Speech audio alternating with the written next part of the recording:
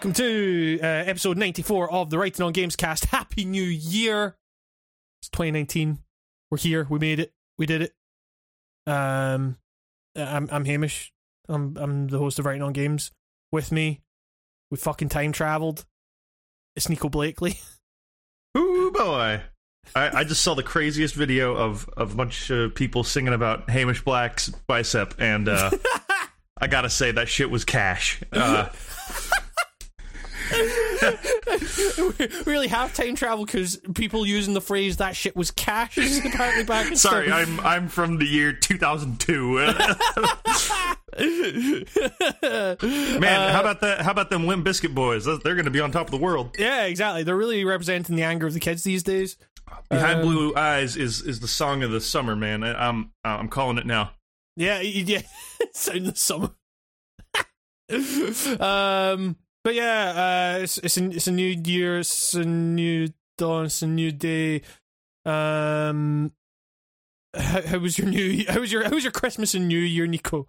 It's good. I spent Christmas at Universal Studios, like Christmas Day. What? Is that open on Christmas Day? Oh yeah, they got no shame. They're open in anything. They'll open in the rain. You know, like actually, it was raining a bit. It was fucking miserable. Like I had an okay time. I'm not saying my experience was miserable, but it was like there's a lot of fucking people at Universal Studios on Christmas Day. That is so fucking depressing. Holy shit. Yeah, it's there's a lot of people there, and you'd think the Christmas spirit would put everyone in a jolly mood. Oh boy. Dude, I think I died like 4 times waiting on the Simpsons ride. Like it was a 3.5 hour wait. And every 5 minutes it kept getting delayed, and there was like a joke that they kept, you know, like you've been there. They like loop Simpsons footage. Yeah. And one of the jokes is about how long the line was and how they were never getting out, and I was like, fuck, that's not even like funny. That's legitimately what we're fucking experiencing right now. Good to know the Simpsons are sharing our pain. They got me. They got to me. They played me like a damn fiddle. It was. I naively left my jacket in the car. You have to walk like 10 miles from where you parked your car to actually get in. Go through like 2 waves of security. So you're locked in. If you want to leave, you got to go through all that shit again if you want to come back. So I had no choice but to buy a fucking sweatshirt because I was dying. Oh my god. It was like $40. But let me tell you, this sweatshirt is the tops. It's got a can of Duff beer on it. Great. It's got the front pocket, the top of it, you can tear off the top of it like it's Velcro, and it creates a beer cozy. So you can just like put a beer in the middle of your fat fucking stomach while you're sitting there drinking beer. And then inside there is like a bungee cord lanyard type deal with a bottle opener attached to it. What? So you can never lose it. And I swear to God, this is not the kind of guy I am. I did not know those things were on the sweatshirt until walking out of the store with it, and then I went, "Oh God!" Just thinking like, "Oh yeah, this is a sweatshirt for me. It's the fucking Swiss Army knife of a fucking sweatshirt."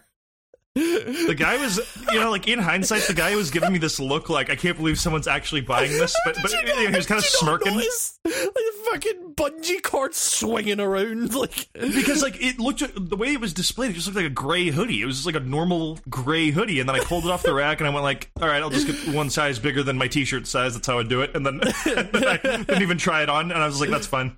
Yeah, sure.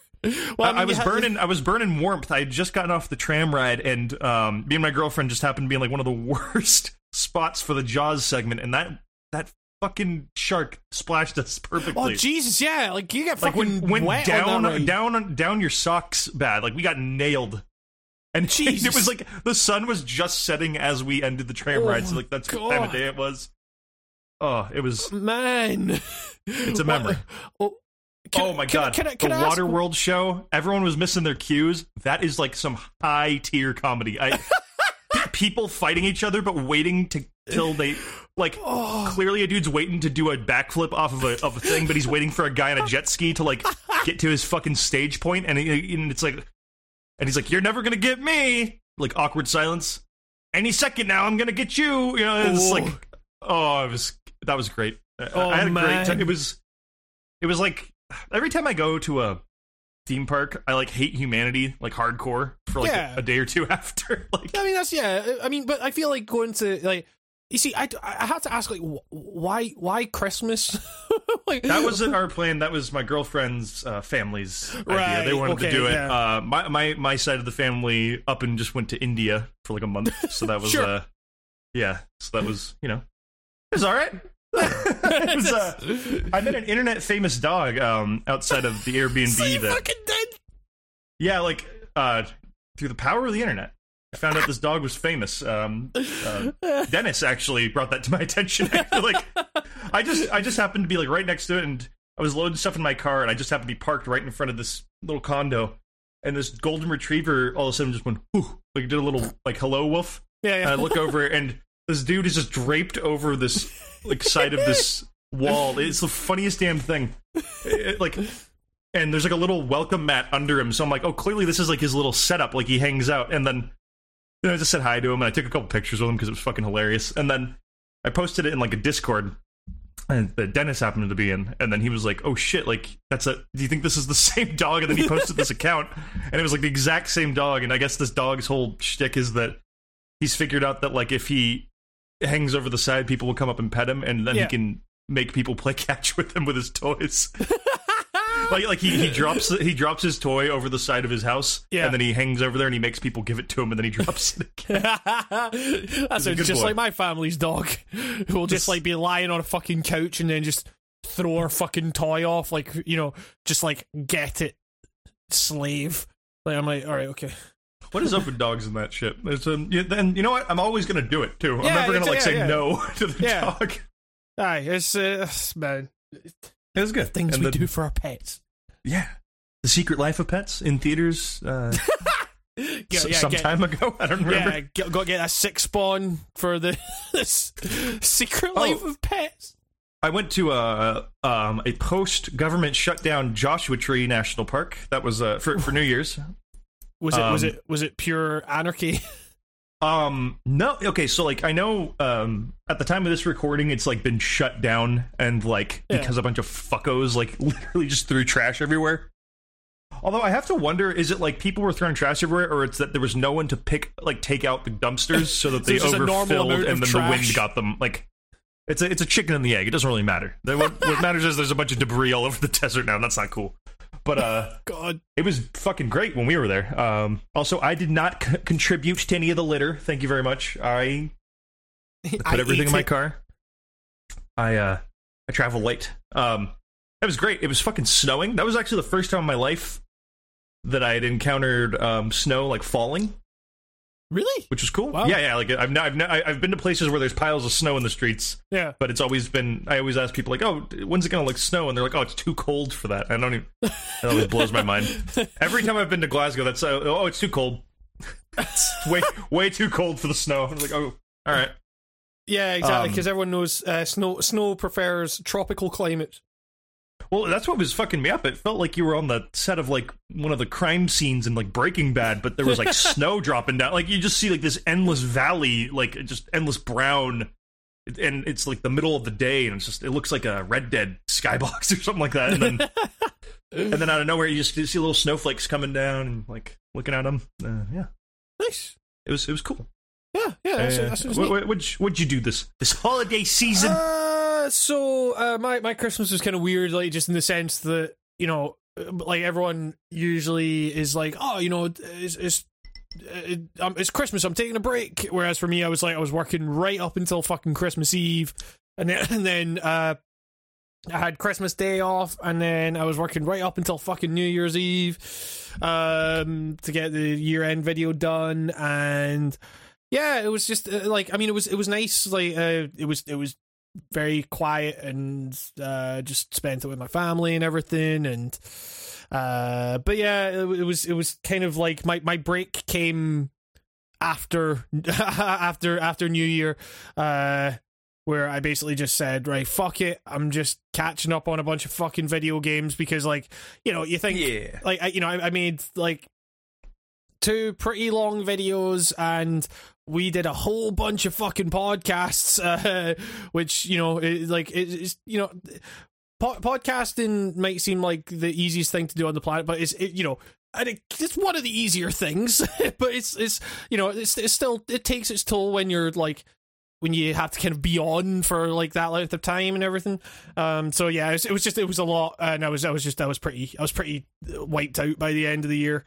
But yeah, it paid off. People loved that podcast. Been getting a lot of like, that was great mail. Nice. It's yeah. Well, I'm happy to hear it. It was a lot of fun to do. And yeah, it's been cool. I don't know. I've kind of gotten back into the swing of things with work again now, and new video should be going up very soon, and another video to follow very soon after that. And yeah, I don't know. I've basically my break kind of just consisted of playing a lot of video games. Well, you came to the right podcast. Yeah, it's my brother and me. Hell yeah. But yeah, I don't know. I guess actually, like a lot of the games I played were kind of they were like catch up things from like the games I missed from last year. Oh yeah, same. But the game that I kind of think I should probably talk about just now, just because, like, guess what, Nico? Games are still coming out. they are releasing. We are in the new year, and new games are here. Like, usually January is fucking dead, but that sounds like a lot of poppycock. I don't believe that any games are coming out. Nico, what is this? Nico, let me blow your mind. I know this is going to blow your mind, but there's been a video game. Someone done a game. Phantasmagoria 3? Yeah. A puzzle of the sky.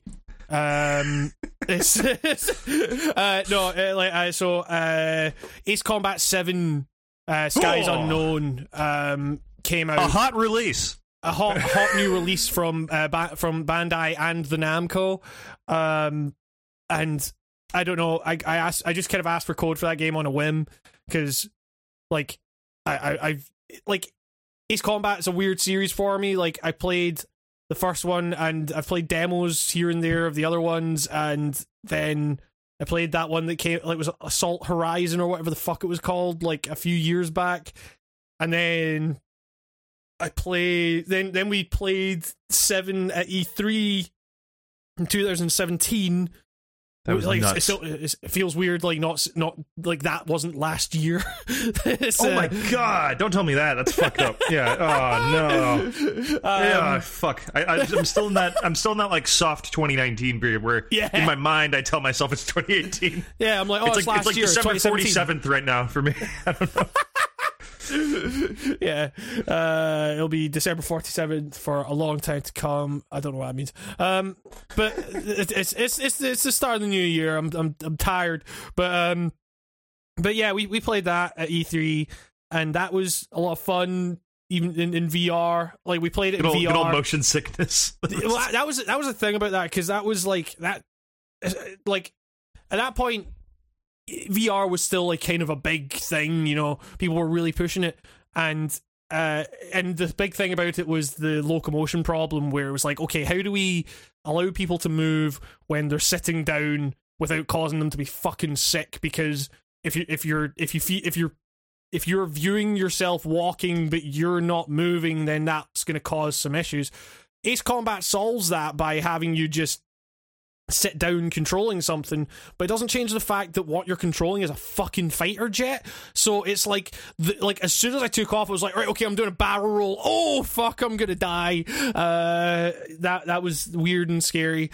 But yeah, it was like that was my first experience with VR. Obviously, I don't have like that was a weird one, because I remember like, even just getting onto that fucking demo was weird, because we were waiting there and the guy was like looking at us and then went over and talked to his business buddies. They had suits. They looked like they like knew what they were doing, and like we were just kind of like hanging out. And then it was like, then like the rep that I knew came up and talked to us, and I was like, she was like, oh, do you want to go on Ace Combat? I was like, yeah, that'd be nice.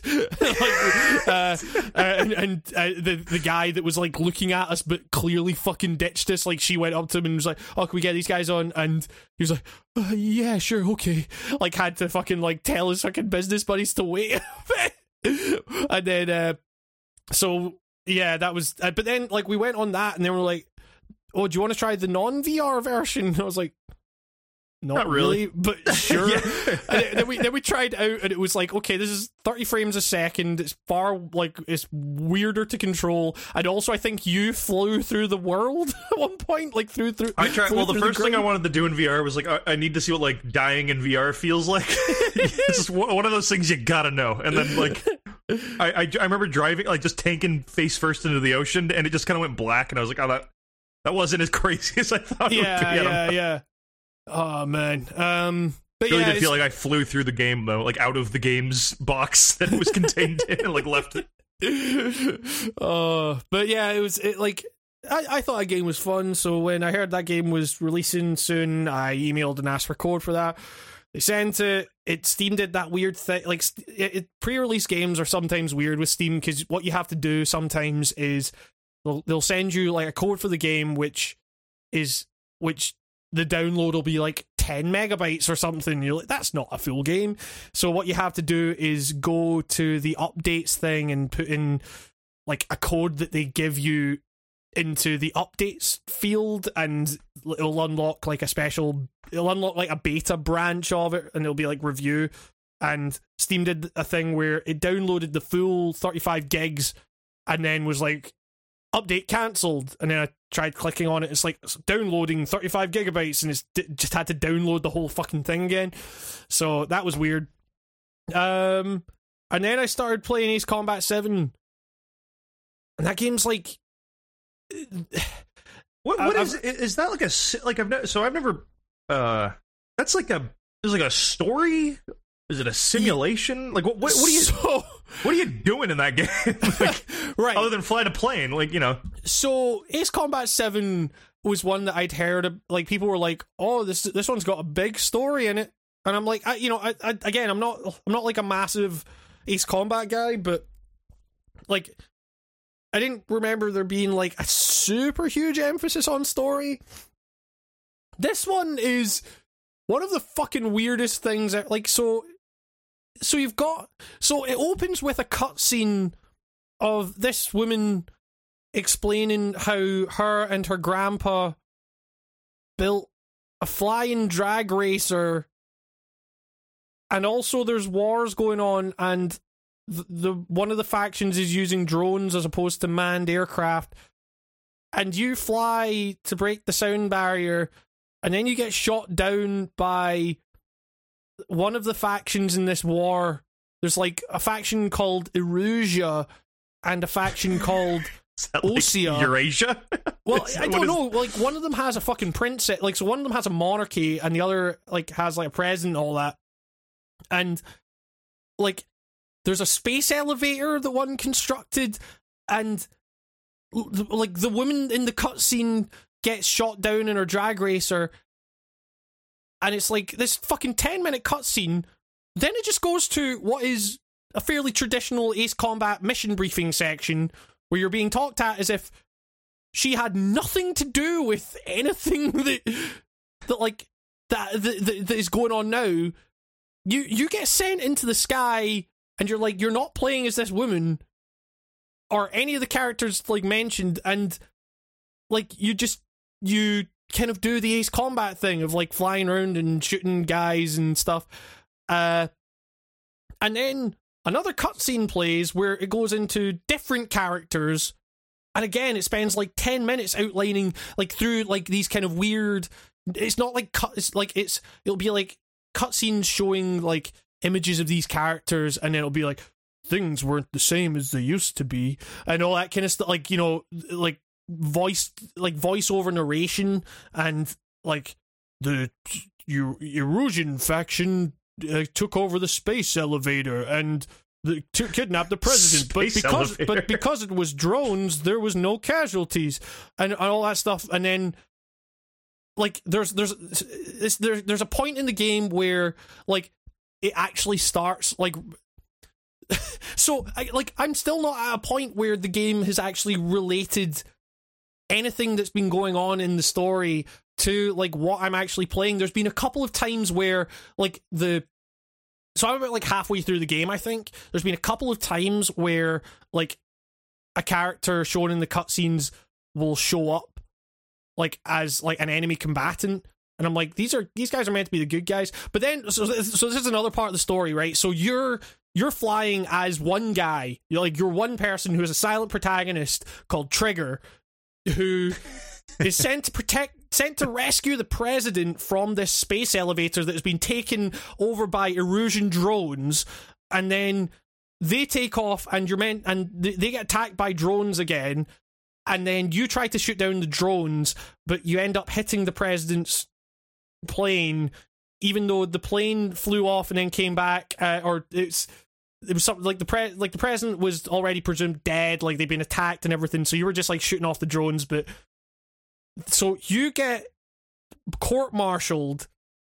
Like, none of this is shown in the cutscenes. You get court-martialed for trying to assassinate the president. You then get sent to a prison that is actually they're using as a disguise. They're disguising this prison as a military base to use as a distraction so that drones come along and see this prison thinking it's a military base and attack it so that other military bases can be free to operate, to the point that they have inflatable trucks, like the trucks, like the fuel tankers and stuff. There's a bit where, like, these guys are like wrangling this balloon fuel truck down from the sky because it floated away. So what they do is you as Trigger they start a penal colony unit of fighters. So they send prisoners up to fight drones. What is this? Like this?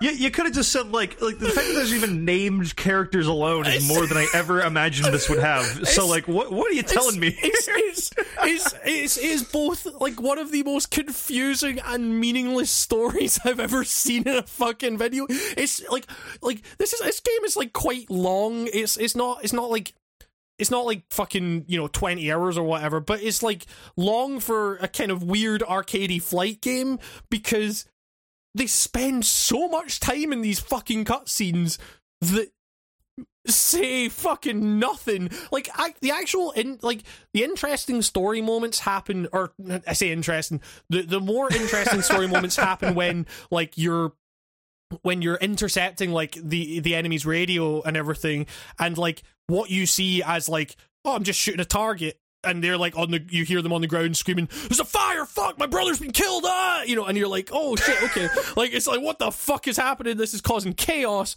and that is pretty, like, like, weird, and, like, a neat way of basically saying, oh, there's, war is bad, I don't know, like, they have, like, but it's this weird fucking thing of, like, they have the kind of crazy sci-fi of, like, a future world with nations like Erusia and Osea or Norio. Erusia just sounds like someone, like, mispronouncing Eurasia every time. Yeah, or Erasure or something like that. It's like Erasure fought an Oreo, and it's like but they also, like, couple that with, I kind of like, want this game just because it sounds so stupid. This story. It's really dumb, and sometimes it can be in a fun way, but it's like they also couple that with, like, this kind of weird fetishization of real world military jets. Like you see the kind of sleek shots of, like, the undercarriages of these fucking, like, planes and shit, and I'm like, I don't know fucking nothing about planes. They look very nice. This is one of the best looking games I've played in quite some time. It looks fucking incredible. The lighting is amazing. Like, it's weird. They couple this kind of weird anti-war sentiment, which is like, oh, even with drones, like, we're telling people that, like, oh, we're not using manned flights, so casualties are not a thing anymore.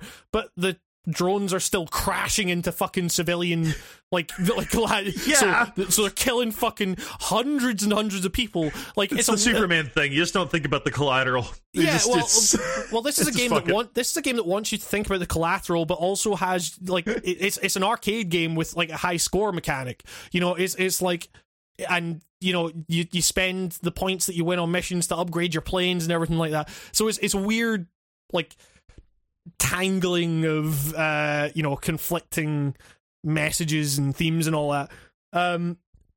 But for a while it was like, you know, the first couple of missions are your basic fucking Ace Combat shit where you're just like flying around in a circle trying to catch the guy on your radar and firing the missiles. And is, you know, there's also things where you have to like fight ground targets, and like and in the second mission especially, there's a couple of like power lines and stuff that I couldn't fucking see, and so I flew into them because I was flying quite low to the ground, and I was like, I have no idea what killed me. Oh, it was those brown power lines against that brown fucking ground texture.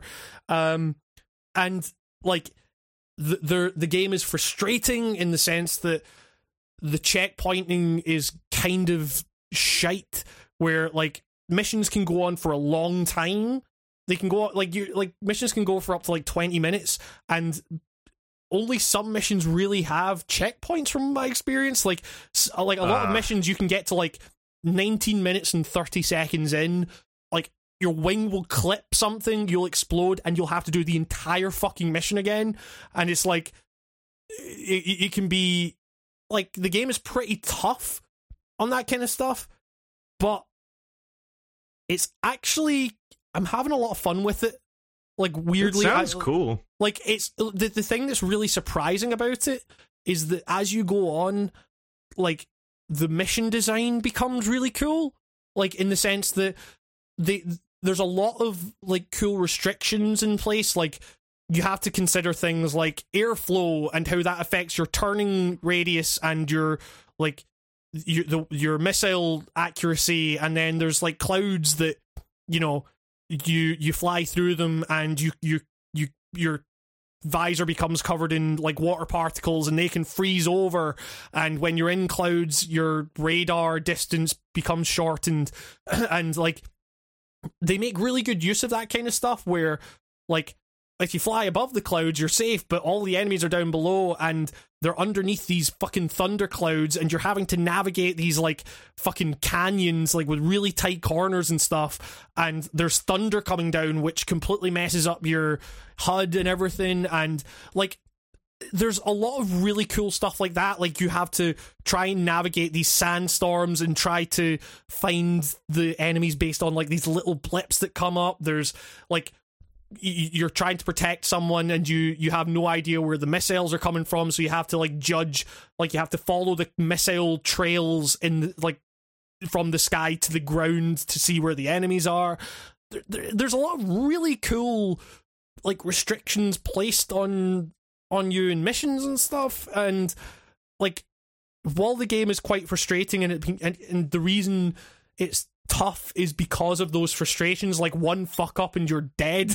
Like, it's like in the sense that, you like, know, real life, you know. Yeah, exactly. Yeah, you know. But what it does is it leads to these like real fucking like Hollywood fucking moments where you're like, I'm tailing this guy, but I've got a bogey on my 6, and it's like, and you're like, there's a missile coming, I can get him, and it's like, no, dodge away, and you have to like fly out the fucking canyon, and it's like those little like micro narratives are what draws me to the fucking game, and they're like, they're done really well. And yeah, I'm having a lot of fun with this game. I haven't tried the multiplayer yet because the servers aren't up. I don't know about the microtransaction situation. There is a Steam store apparently, but I think that's just for like the season pass that they have. And yeah, no, it's like I don't know. I think that game is really cool. I'm going to be doing a video on it. And yeah, it's just like, that fucking story is nuts, like, but not in a kind of like, wow, you know, like also one thing about the story is because you are like a convict technically, like even though you didn't actually assassinate the president, you are a convict and you've been sent up as part of this fucking penal unit. Like the game is really trying to hammer home, I think, that you are not fighting for the good guys here, like, because the enemy faction is the one that's characterized in the cutscenes and then subsequently has nothing to do with what you're doing in the missions. But like they make their presence known eventually, and like there are things flying around and everything. You have to shoot them down, but it's like the hostility shown towards you is like by your, like, you know, fuck, you know, you're if you can't achieve your goal, then just make yourself useful as a fucking target and all that kind of stuff. It's like and you're just like, whoa, this, like, you're the hostility shown towards you sure does a good job at making you feel like you're on the wrong side, but I don't really know what the right side is because the story is so fucking convoluted and confusing that I really don't know like what they're trying to say here.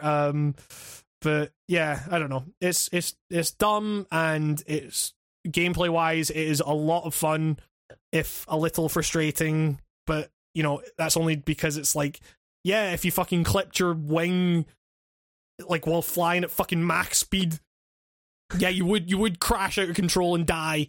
Like, but you know, some better checkpointing would be nice.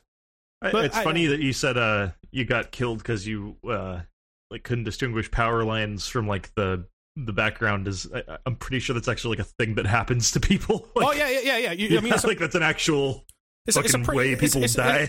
It's a pretty, like, you know, it's a pretty good way of like saying, hey, you probably shouldn't be flying this close to the ground. But that's the kind of thing of like, you know, if you don't have like, you know, sometimes you have to be flying that low to the ground because you've run out of like air to surface missiles or whatever, so you have to like kind of target things with your machine gun, and that means kind of flying in a straight line towards it and then just dodging at the last minute, which is thrilling, and there's a real kind of like risk reward thing of like, man, I can get this thing if I wait just a little, like a millisecond longer. Like, it's all about like measuring the kind of the time that you have, and like before you have to like dodge or you fucking crash or whatever, like, and like trying to make as much use of that time as possible. Like, you're hammering on the missile button, like hoping it'll reload, and yeah, it's a lot. It's very, very tense, and I found it to be a lot of fun so far. Yeah, I don't know. Yeah. I mean, I guess that's kind of like that's the new game that's come out this year so far, and I excited about it. Like, it's cool to, you know, because last year I think it started off with Dragon Ball FighterZ, and that was fun for like a bit, but you know, I kind of got bored of that quickly. Whereas this is like, oh shit, I want to, you know, I'm thinking like, man, I want to go play this. Yeah. I don't know if you're like, I don't know if it's like, if you're into Ace Combat, play it, because I'm like, I don't really know a whole lot about Ace Combat. It sounds very much like, you know, the briefing sections sound almost identical to the briefing sections from Air Combat, the very first one on PS1, which is neat. It's like a guy talking like this at you, you know, and the audio was weirdly muffled as if you're in some kind of like boxy briefing room and stuff. It's cool. It's neat. I want this game. You've sold me. I'm interested. This all kind of sounds like a good mess, like of weird stuff coming down together. Yeah. I mean, it's been a while since the last numbered Ace Combat game, from what I remember. Is this Crimson Skies? Is that like a subtitle to one of them, or is that like a game? That's another game. I think Crimson Skies is another. I could be wrong on that. It kind of the way you describe the gameplay, it reminds me of like Star Fox for like adults. Like I don't mean like Star Fox is like for babies. I just mean like it's like you've added more realism to like the Star Fox dogfighting thing. Yeah, kind of. But like it's not so much that it's a sim almost, but it's like you have to worry about running out of gas, do you, or shit like that, or I don't know, fuel. Like, so I'm just playing on normal, and I haven't had to deal with like fuel. There are certain types of mission where you have to get like a certain score, and those allow you to like resupply and stuff, but that's just like ammo as opposed to fuel. So yeah, I don't know if fuel's actually like a thing in this game. There's weird things in between missions. Like, you have the fucking Top Gun thing where you can land the plane after a mission, or you can just skip it if you want. And it's the same with like refueling. Like, oh, we have to do a mid-air refuel, and you just line up the thing and it refuels for you. That's always been crazy to me. That's like a thing that they do. Like you can refuel while fly. Like, this shit's crazy. Like how do you fly in such a straight line? That? How do you test that without people dying? I just I just don't get it. Like, it's one of those things where I'm like, God, like, kudos to whoever like workshopped that, because I'm sure some lives got lost in the creation of that. Like, may God rest your souls for the sake of the guy fuel. who discovered dynamite. I think he died. Like, that was the point. But yeah, I mean, or you could just skip that stuff if you wanted. I don't know. Yeah, I mean, like the weird kind of missions where you have to just get a high score, basically. Like, start off, like, I had to do those missions, like, the first one of those missions I had to do like 5 fucking times, and 3 of those times were like, oh, I ran, like, the time ran out.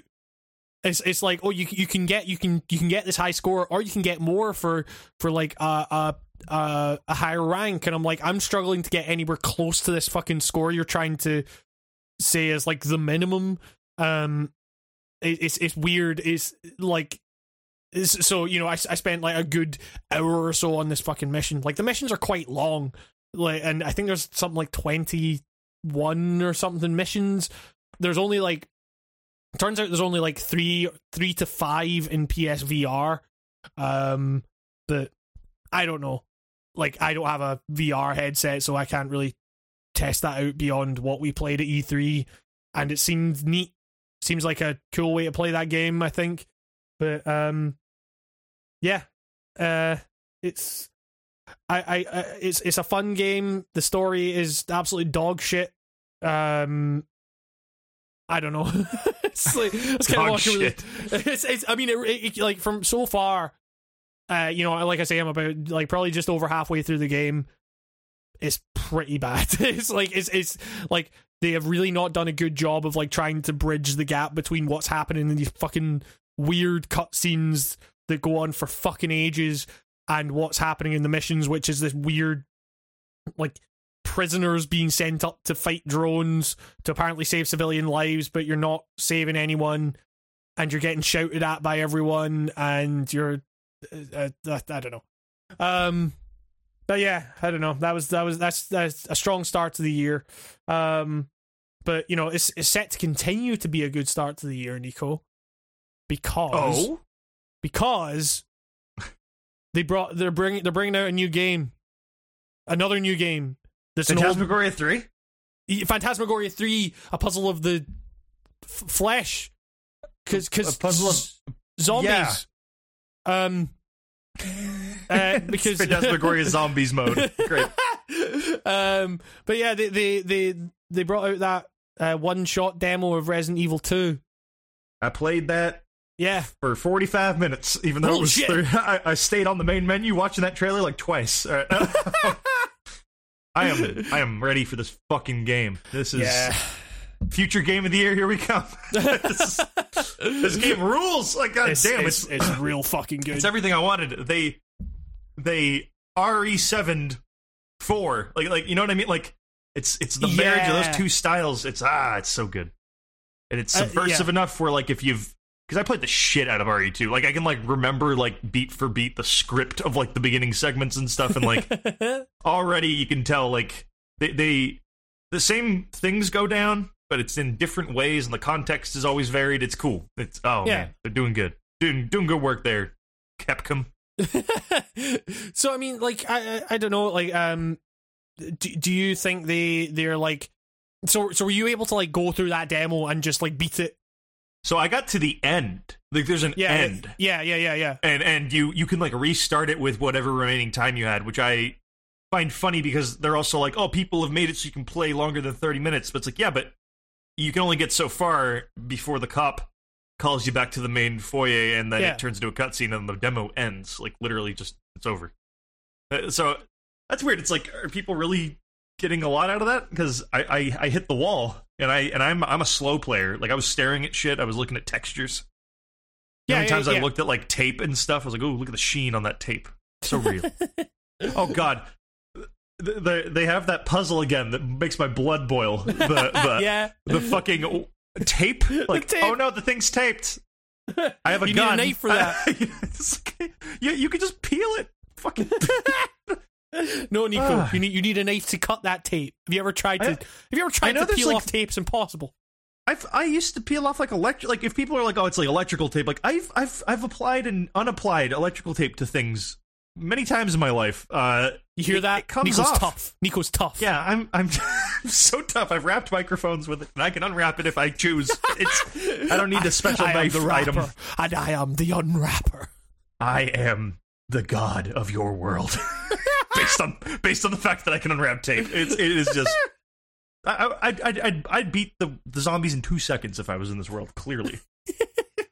I was a little bummed that I met the liquor. Yeah. But I ran in the opposite direction and never got to, like, finish that confrontation because I don't know, I ran the right direction, I guess, but I, like, completely, like, missed it by accident. Like, it was like, oh no, a monster, and then it, like, ran away, and then I just, like, took off. I was like, fuck that, I don't have any bullets. And then and the demo ended. But you saw the teaser at the end with Hunk and the tofu. The tofu. Yeah, that was so great. Good. I really hope I'm sure it will. Like, I have nothing to worry about, but I hope they put back in Mercenaries mode, like the Resident Evil 4 variety version. Not the OG version that was pretty stiff and weird. But God, I love that mode. Yeah, I mean, like, I don't know, like, I felt like. I can't really remember a whole lot about it, but it's like, it felt like they gave you a lot of ammo in this demo. Yeah, it's probably for the demo, but they've been saying in the press and stuff that they're trying to focus more on, like, the limited item stuff. The knife has a health bar, I noticed, which is interesting. Yeah. That's the I want to say that's the remake thing where they give you, like, context. If you get like, items for just when you get grabbed, and it's like your get out of jail free card. Yeah. Getting grabbed once. Can you get out of the, like, I got grabbed by some zombies, and I realized, like, can you not get out of their grasp if you don't have the knife? There was a weird thing there where I was, like, mashing buttons, and I still got bit on the neck, and I was like, am I doing something wrong? Like, I mean, that was a little weird. Questionable. Whenever I got grabbed, like, the times I got grabbed, I had the knife, so, like, it wasn't a problem. But yeah, I don't know. It's just, like, it's polished as fuck. Like, it's just like, yeah. It's like someone really, like, buffed the hell out of the original game, and this is what everyone wanted. Since, like, Resident Evil 4 came out, I feel like everyone's been like, oh, how sick would it be if they just did 2 with this exact engine? And it's like, we had to wait another decade, but, you know, they've got this beautiful fucking RE7 engine. I mean, like, it's dust weird. Particles in that game are insane. Yeah, like, stuff like that still gets me. I'm like, oh God, it feels like a room. It's just like, it's bizarre. I mean, like, that is weird because, like, you know, I always kind of thought, like, oh, if you apply, like, if you applied the kind of the Resi 4 controls to, like, something like Resi 2, like, would it still be as scary? Yeah, because Resident Evil 4's controls are the original controls. They just put the camera somewhere else so that you never get the flip around. The whiplash, like, because it's tank controls. If you go back to RE4, that's tank controls. Like, they just keep the camera planted on Leon's ass, so you don't notice. But, and like, man, it was a genius move. But, like, that, like, Resident Evil 2 is like, shit, this is kind of scary. Like, it's I do miss, like, when you'd open up a door and, like, the POV of you, like, your POV would be like watching the room through a window. Like there's stuff like that always you're gonna lose something. It'd be cool if Resident Evil 5 did that one DLC where I think you could, like, snap the camera into being, like, fixed. Right. And I feel like you could make a game and design rooms well enough and still have that as an option. Nah, I guess with the fixed camera stuff, it's like you can't hide items. Yeah, the way you would. Yeah. I guess you got to pick one. I get you though, because like Resident Evil 2, like half of the effectiveness of the original Resident Evil 2 is like the weird, like you open a door and you're in a hallway and the camera is like facing the front of your character and it's tilted a little bit and it's like, whoa, like yeah, there's an ominous feeling. But that's kind of just like survival horror in general. Like 2 and 3, Code Veronica, those are like the last ones that did cool stuff like that before you got all the guns and you could just kill everybody and become a one-man army. I mean, there's 4 had that a bit, I guess. Yeah. But yeah, like this one is gonna be more like, it looks like they're going more for gore scares. Holy shit, there's a part where he picks up that guy's face and I was like, I didn't need to see that, man. Like that guy's face is all like torn off on the side and it's like anatomically correct looking and it's like, good lord, like just yeah, this game is like fucking detailed in that regard. It's, yeah, like you're seeing like cheek muscle and stuff, just like and like his tongue in like, what the fuck, guys. I feel like RE7 didn't even go that hard with the gore. Nah, it's, I don't know. It's this Leon's RE4 actor. I feel like they got a different guy. I don't know. I guess he's younger. That's yeah, exactly. That's yeah, well, just pitch shift the Resident Evil 4 guy. There's just the scenery is really well done though. Like it's one of those games that has like beautiful garbage. Like there's just garbage everywhere and it looks really cool. Like, it's got like the police. I don't know if this is in the original, but like there's like that. I know that there's like a welcome party set up for you in one of the offices, but I love the welcome Leon or whatever like thing draped across the room. Yeah, looks like they were about like setting up a party and it all got fucked up. I think that was in the original, but there was like a lot more little details in this version. Those zombies take fucking bullets, man. Like I was like, I swear I shot one 5 times in the head and it still walked after me. It was like, what the fuck? Well, I mean, were you playing with a controller or a mouse? I was playing with a controller. Yeah. I mean, there's definitely a sense that it's maybe slightly easier when you can like more like you can pinpoint more where you're shooting. I definitely kind of felt like, yeah, okay, like I can pop off a few shots pretty quickly in the head, and you know it's not too much of an issue. But I don't know. It was that actually kind of speaks to a larger thing where, like, you know, the amount of customization you have over your kind of controls and stuff like that. Like the amount of graphics options this fucking demo has, like, it's wild. Like there's, you know, you have like different sizes of fucking texture packs that are like, oh, you want to go medium 0.25 gigabytes or medium fucking 8 gigabytes, and it's like, is that little percentage meter about how much you're destroying your memory? yeah, totally. Aye. I love that. It looks fucking fantastic. Like absolutely fucking incredible. I mean, Crowcat did that fucking you know what Crowcat usually does, which is, you know, like go through the game and like be like, hey, okay, can you do this? Can you do that? Like what's the kind of differences?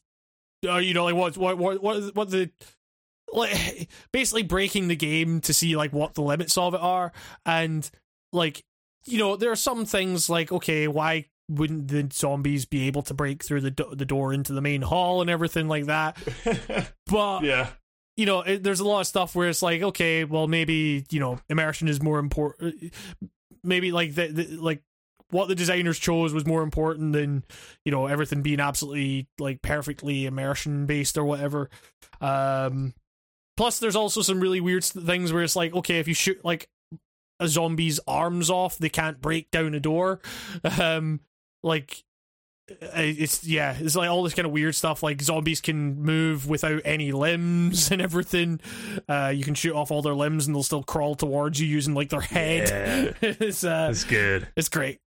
But yeah, it's like it's so weird when you play a Resident Evil game in this day and age, and you're like, oh man, like it just feels cool that there's zombies again. Like, yes, yeah, legitimate zombies. That it's not a guy with a parasite in his face. It's not a guy who ate a bunch of tar, whatever the fuck that thing was in 4 or 5. I mean, I don't know what the fuck was going on in 6. There was zombies, but there was also like a giant subway wolf. So I don't know what the fuck was going on in that game. Yeah. Like, it's back to basics, and fucking Resident Evil benefits from less instead of more in terms of like the schlock. Like it's the best memorable parts of the older games is always like the funny voice acting and stuff in terms of like, you know, like the good bad things, and then in the other ones it's always like, wow, that's a really anime monster. You know, there's always like a bit too much, like too many tentacle big bosses in the newer games. Yeah, it's like. Remember when one of the bosses was like dude in a trench coat running after you? It was like, like that shit's terrifying. Like, it's gonna be great. It's gonna be great. I wonder. I guess they got rid of that. Remember the zap system? That whole thing that Resident Evil 2 was selling itself on, where it was like dependent on who you started it would end differently. Oh right, okay. So it'd be like Claire A, Leon B. Yeah. I doubt they're gonna do that again, because I guess there's like a canon version of those events. But I always dug that as a kid. I was like, oh, like for a second I thought I was like tripping as a kid. I remember like accidentally putting in the other disc once and starting with another character, and I realized the second half was like a lot different. And it was it blew my mind. I mean, I don't know. It seems like they're leading into some of the like weirder elements of like, you know, with fucking the tofu and all that stuff. You know, like, I hope that's more than just like fan service. I hope they like add more to that whole mode and stuff. Yeah, I mean, that's so funny. It's funny seeing a realistic rendering of the tofu. Like it's fucking nuts. It's got little bites sticking out. It looks good. It's a good looking image. Tofu is the hero that everyone needs. Oh, that teaser trailer that they show at the end, which I believe is, well, it's probably on YouTube by now, but like it was just for that game, like, or that demo. That thing was incredible. Like that's how you sell a game. I was so hyped over that trailer. I was like, oh, it's that guy. Oh, it's that guy. Oh, look how that guy looks. Oh, it's that guy from the game. That's the guy from the old game, but now he looks new. Hey, I saw that guy in video games. I know what that is. They broke new ground. It's literally one of the straight up Red Letter Media moments. Like, oh, it's the TIE Fighter. I saw that guy in a movie. That's Leon S. Kennedy. He's the guy from the Resident Evil 2 game. I saw him in that computer generated film. This is like one of my Japanese animes. But yeah, I literally pissed myself when I saw this. I went full Otacon. Oh, it's too cool. Oh god. This is. When is this game coming out? Oh my god, we got 9 days. I know. Yeah. Go you. You game. I've asked for code, but I don't know if I'll get it. It's probably it's a hot release, hot new release. You got to be like Markiplier or one of these big boys. To get this game. Exactly. Jacksepticedes or whatever. Top of the morning to you. It's Resident Evil 2. Sorry. You got to come up with your own like ridiculous screech to start all your videos. Just think of like the most generic Scottish thing, and then make that your brand. Except the guy did it with Irish people. It's him.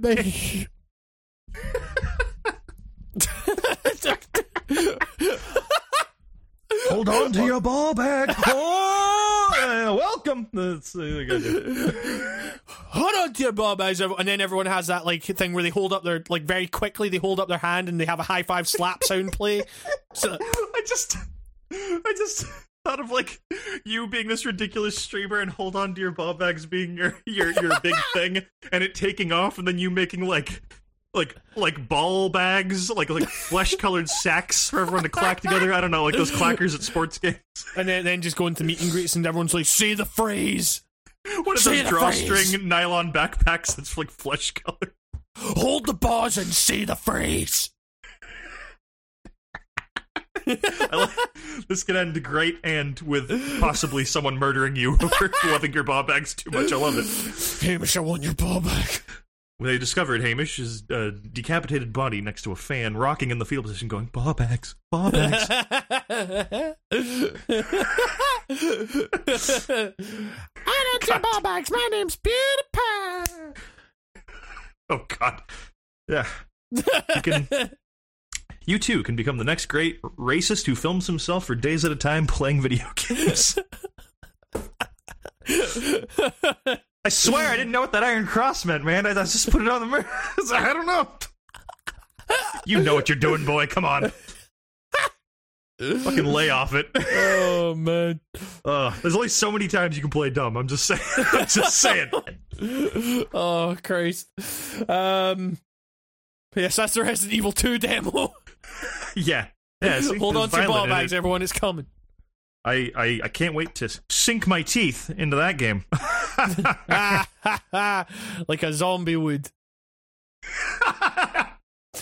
Yes, like a zombie. I don't know. You been playing anything else? Yeah, so I played one new game from 2018, and then the rest of the games I played are like remakes, like re-releases that came out this year, but they're still. It's time for, I guess, now what is now becoming a tradition of game I wish I had known when we were doing Game of the Year cast, because it probably would have ranked up there. Mutant Year Zero, Road to Eden. Worst name ever, but all I know about game. this is the duck game. Yeah, that duck rules. His name is Dux with an X, and oh hell yeah, and he's dope. He's a sniper, and he's very good. I've statted that boy in a good way. It's so this game is like XCOM. If it never broke from being in the field and it was like story heavy.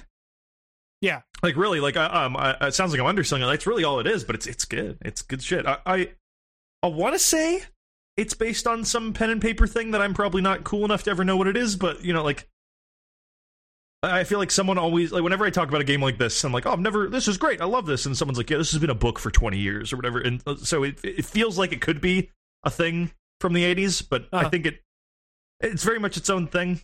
Holy shit, I'm just reading right here. I'm looking at the Steam page. It's a team, the team that made this is former Hitman leads. Oh, that might explain the quality of this. Sure. Yeah.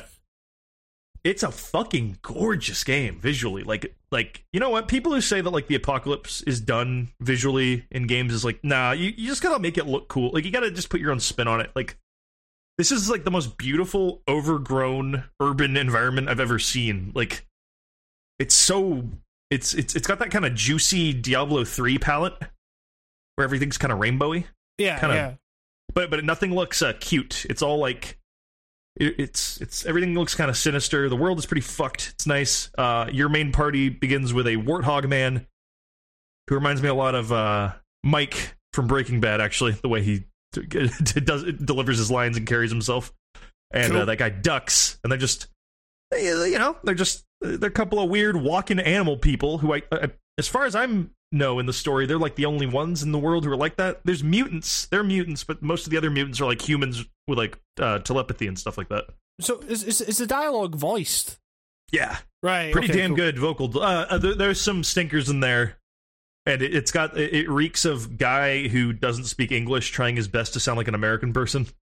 But right. the leads are pretty good. Or at least the two main leads you start out with. There's a girl who joins your party later. I can't remember. Is her name Stella? I think it's Stella. I don't know. Stella! She can like jump really high. It's implied you like... so the stat tree is mutating people, right? Like that's what it is. It's like mutation, and the longer you progress, you get mutant points, and you can give your character like wings and shit, and like all this cool stuff to add on to him that gives them the edge in the XCOM fighting. So this girl is implied to get like frog legs, but she just looks like a regular lady to me. I don't know. She should give her cool frog legs. That's what I'm saying. Sure. But anyways, back to the voice acting. Her voice, I swear to God, jumps back and forth between being like generic monotone voice and Harley Quinn hardcore Baltimore accent. Like it really goes back and forth. Like it's like the only thing I can really decide in that is like, why is it like that? Is it must have been like two different vocal takes, and halfway through they decided this person needs a Baltimore accent. Like, I gotta deal with this fucking duck over here. What are you doing? Yeah, it's like it's weird, and like I like that voice better than the other one because you know it's got character, and the other one is like, all right, I'll go to that square then, you know, like classic, you know, classic strategy thing to say. This game is like ball stomping hard, man. Like yeah. like one of those games where you pick normal mode and you're like, I've made a terrible mistake. I'm sticking through it because there is such a is that feeling of like I fucking overcame this shit like a champ. Like yeah. It's one of those games where you can barely scrape by. Yeah, you will get fucked by like any group larger than 3 people that you attack. Yeah, even if you've got like the numbers to match them, like you will get destroyed. God forbid you meet a guy who calls 3 other people in at once as his move. Geez. Like, it's one of those things where you will just get swarmed and you'll barely get out with your life. One issue I have, and I think this is a real big issue for a game like this to have, is you cannot escape combat. Like, at all. Like, you can't retreat to a safe distance. And if you do, which I did, you basically end up, like, soft-locking the game in a way, because you're then stuck just passing turns nonstop, and the enemy will never stop running around in circles. Like, because they've realized you're too far away for you to be a threat, but they also were like, well, we can't just stop chasing you. Like, that's what the AI appears to be doing, so it just, that's a really dumb thing. Like, they should really just add in, like, a thing. You could do that in Divinity, even. Yeah. In Divinity, and like you know, like, if you ran away far enough from the combat, you'd literally leave the combat mode and you can move freely without restriction. Or you can, there have been some times in Mutant. Yeah, like, you run out of combat mode, and you can run back in if you feel like it. And then this, it's like, sure. This is begging for that, because you can... This is one of those games like XCOM where you fucked yourself 7 moves ago, but you won't realize it until 7 moves after. And it's like, oh shit, I should have done this then. Yeah, totally. And so your instinct is like, okay, I either reload my save or I get the fuck out of here. And so the first time you run out of there, and yeah, I had to like go Googling to figure out how to leave a fight, and the answer is you can't. So that sucks. But everything else is pretty cool. Like it's the story's nothing like incredible, but it's fun. Like, some guy from your camp who's like kind of the crazy, I imagine he's like kind of the Doc Brown kind of like, I'm the crazy gadget man of your, you live in like this little society above the polluted fucked earth called the Ark. And it reminds me of like, there's some town in like Mass Effect you go to, I think it's in Mass Effect 2, and it's like on a meteor or something like that, and it's like a big thick junk town, and it reminds me a lot of that, like kind of, just kind of a shanty town made up of like imagine if like you built a village out of like scrap metal on top of Outer Haven, kind of like that. It's a neat. Unfortunately, you can't walk around it. It's essentially just a really beautiful menu, but it gets the job done. A lot of talking heads there and stuff for you to interact with, and they all got a good little flavor to them. It's just kind of like this. It's kind of like a funny tongue in cheek, like kind of doesn't take itself too seriously future, but it's not like Borderlands where it's kind of gets annoying sometimes. It's hard to explain. Like, the tone is pretty well balanced, but it feels kooky. It's kind of like, I mean, at the end of the day, you're a duck man. Sure, and a warthog dude. And I mean, my favorite parts of this game stem from there's a currency that there's a secondary currency that's like artifact points, which is you guys finding like stuff from the old world, which is, you know, our contemporary stuff, like a telescope, and hearing the characters talking with like huge confidence out of their ass about what they say it is, like they find an iPod, and the duck is like, oh yeah, I heard of these. These are used for checking if fruit's good or not, because it's got like an apple on it, and he's like, yeah, it's like a tester. Like you hook it up and you see if you can eat the fruit, and it's like, I love that shit. Like that stuff is great. I'm always a fan of like future narratives, like repurposing what we have now. Yeah. And it leads also to like the environments. Like every place on your map is pre-labeled. Some of it's like, oh, you got to go to the House of Bones. And you're like, what the fuck is the House of Bones? And the House of Bones is an old school for like doctors, like a doctor school. It's called the House of Bones because there's a bunch of dead people there because they had like cadavers and stuff. You know, it's like, oh, okay, it's great. It reminds me of like kind of Toy Story. How Toy Story, you know how like in Toy Story they view things as like terrifying, but in reality it's like a furnace. You know, it's like like that. Like, it's like there's a kind of weird warped innocence to it all. Like there's like a cult of people who have made like a nursery their zone, but the way the main characters talk about it, it's like, oh, it's called a nursery. You know, like it's fucked up. Like I love that shit. It's they great. locked up kids here. Yeah, like, oh, like it was some weird place for little people or something like that. Like all these weird small humans made murals on the wall and shit. It's just like a big like rainbow on the wall, like, and a bunch of handprints all over it. It's like, oh, this is a preschool. I love that stuff, and it's full of that stuff, and that's really where like the meat of it is. Like the story it's not one big story with a big message. It's like you got to go get your friend who's kidnapped, but along the way, it's just like the little flavor they've injected into these bits and these guys talking about things and the wisecracks. That's what you're there for, and the really good combat. Although the combat, it's like almost unfair, where it's like that guy seems to have like 3 more moves than I have, and there's some stuff that it maybe doesn't explain until you've had your ass kicked with it enough, and then you figure it out. But it's all little stuff. I should state that like you should not go into this if you've like never played an XCOM game or something like that. It's kind of expecting you know what the deal is for the most part with those games, and it's not going to really hold your hand. And I totally get there's a percentage of people that find those games absolutely fucking infuriating. And it's like, okay. I've yet to have the dreaded 100% accuracy thing, and then you shoot and then nothing happens. That doesn't seem to happen here. That's great. Cool, good, because that was always like one of my least favorite parts about any XCOM game I've played. Throwing a grenade and it misses. Like, what the fuck? Yeah. I'm like standing right in front of it, and you shoot like through their head, and I'm like, point blank.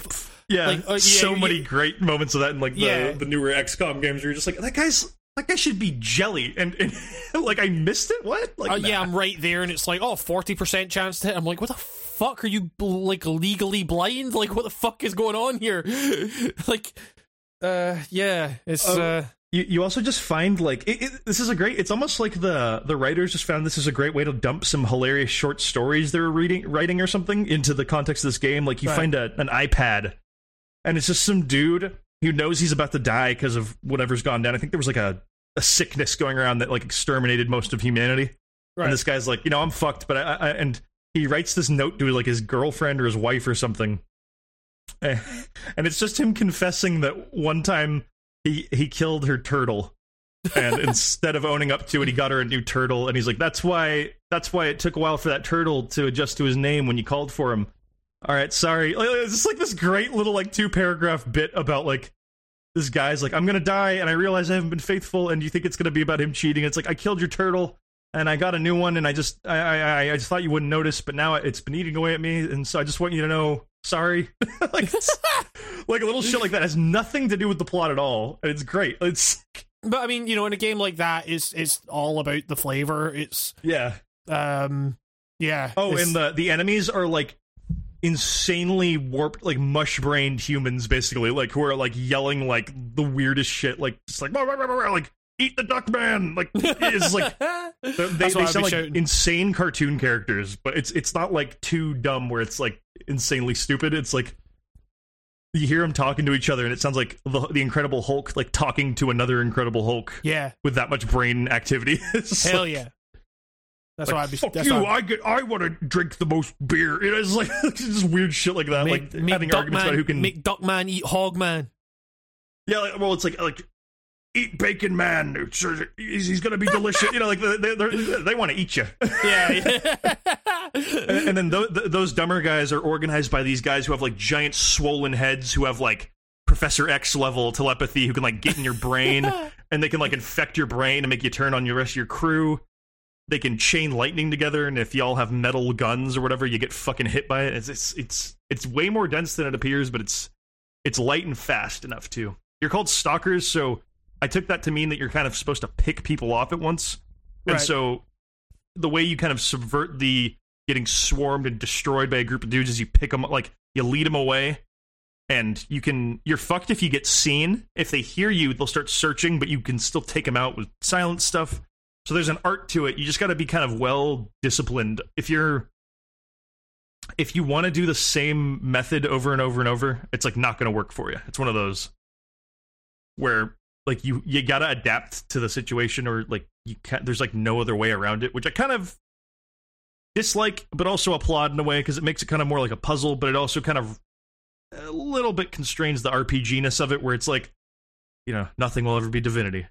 Yeah, where you can like custom make a class who's like a strong guy who carries all of the barrels that you find and throws barrels at people, like and makes half the fights a cakewalk because you're throwing fire barrels. Like you can't go that nutty with it, but it's still cool. You can get a good chain going in you snowball into being like a beast once you get the power-ups and stuff. I highly recommend it if you're into like tactical RPG combat stuff. And like if you're just like, oh, I love like anthropomorphic, goddamn, hell of a word, animals, like, and you just like that aspect of it, like I swear you're not gonna like nah, like don't let the visuals sell you on this one. Yeah, I guess. Yeah, like it's not a casual affair. I haven't played it on easy, but I imagine it can't be too much easier than what I'm already going through. And it's great. Like it's nice. It's a good game. This would have definitely come in on the list, I imagine, if I had actually played this last year. Yeah. I mean, I didn't actually know what this was until I was playing it. I had no idea it was actually an XCOM deal. I thought it was more of a bog standard RPG, I guess. I don't know. Sure. It's cool. Yeah, it's cheap too. Cheapish. Like it's like $35. I would definitely check this out if I wasn't kind of like my experience with XCOM games has never been like I've enjoyed the XCOM that I've played, but I've always like gotten to a point where I've just bounced off it pretty hard. This might be better for you in that regard because there's less downtime.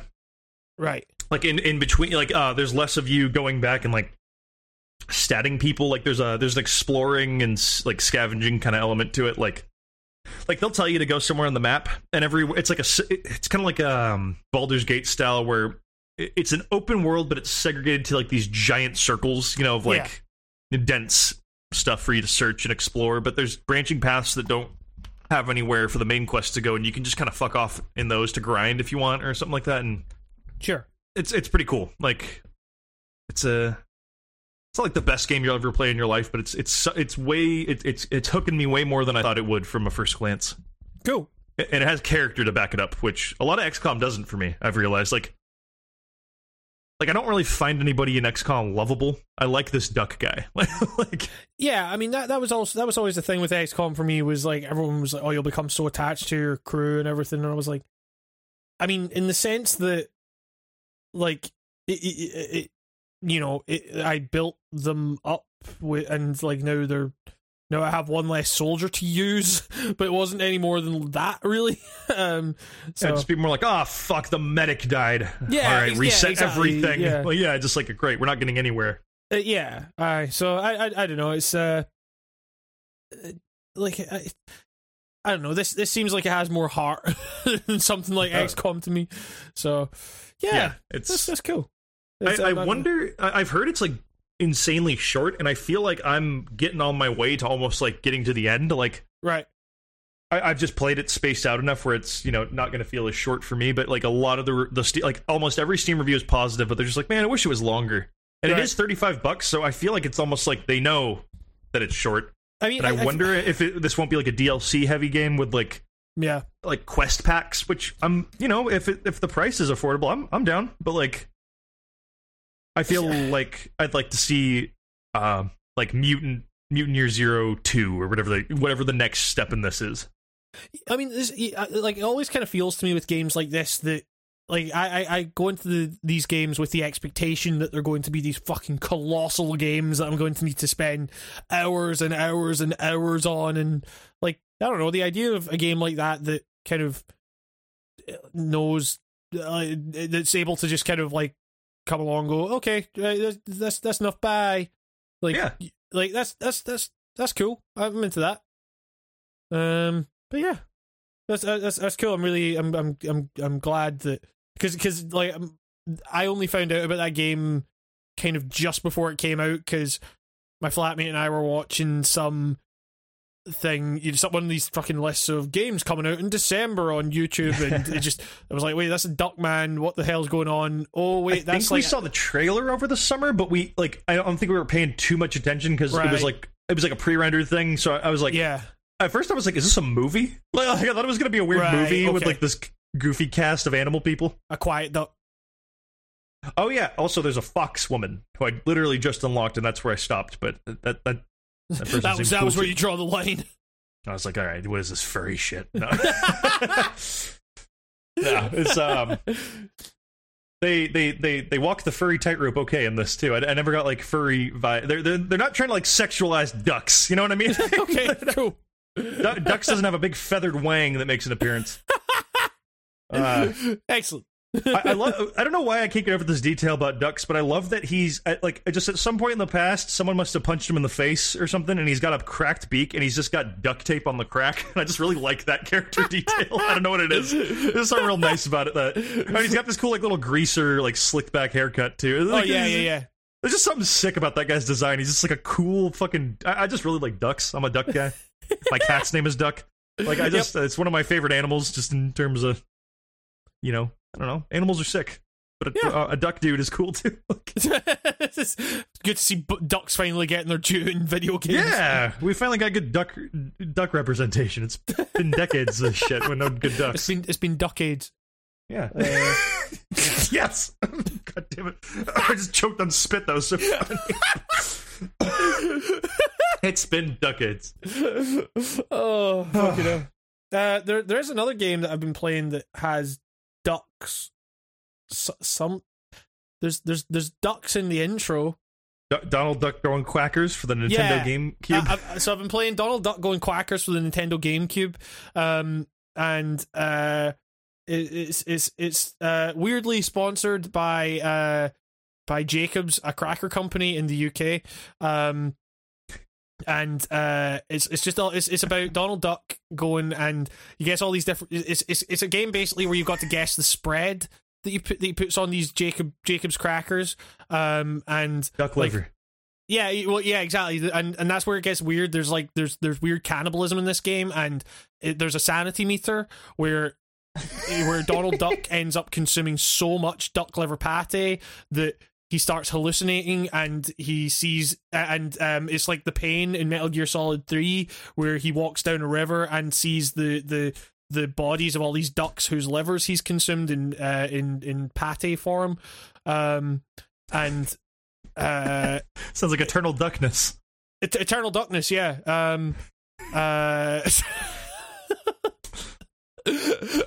So it's Donald Duck going insane. Donald Duck going quackers. They pretend to delete your save file at one point, and I fucking freaked. I was like, whoa, what is this? Yeah, exactly, yeah. I've been playing Katamari Damacy Reroll. So did I. I did play it. I think I actually started when we were doing Game of the Year. Yeah. And I beat it, and that game is joy. I was re-listening to... because I remember Best Remaster getting pretty heated, and that game was the subject of a lot of that. That game is fucking fantastic. It's just like you say, it's joy incarnate, but it is also like one of the kind of best power fantasies. Like I'm planning a video on this that might be coming out very soon, in the sense that it is both this joyful cartoonish game, but it also has a really weirdly violent undertone to it all, where screaming civilians. The screams are fucking blood curdling. It's except for the guy on the bike who goes bim bim bim bim bim bim when you pick him up, and I have no idea why, but that will never not be the funniest shit ever. But it's but then you roll up that guy's like bim bim bim bim, and then you roll up another guy's like. The children always get me. Yeah, you're just like it's like this fucking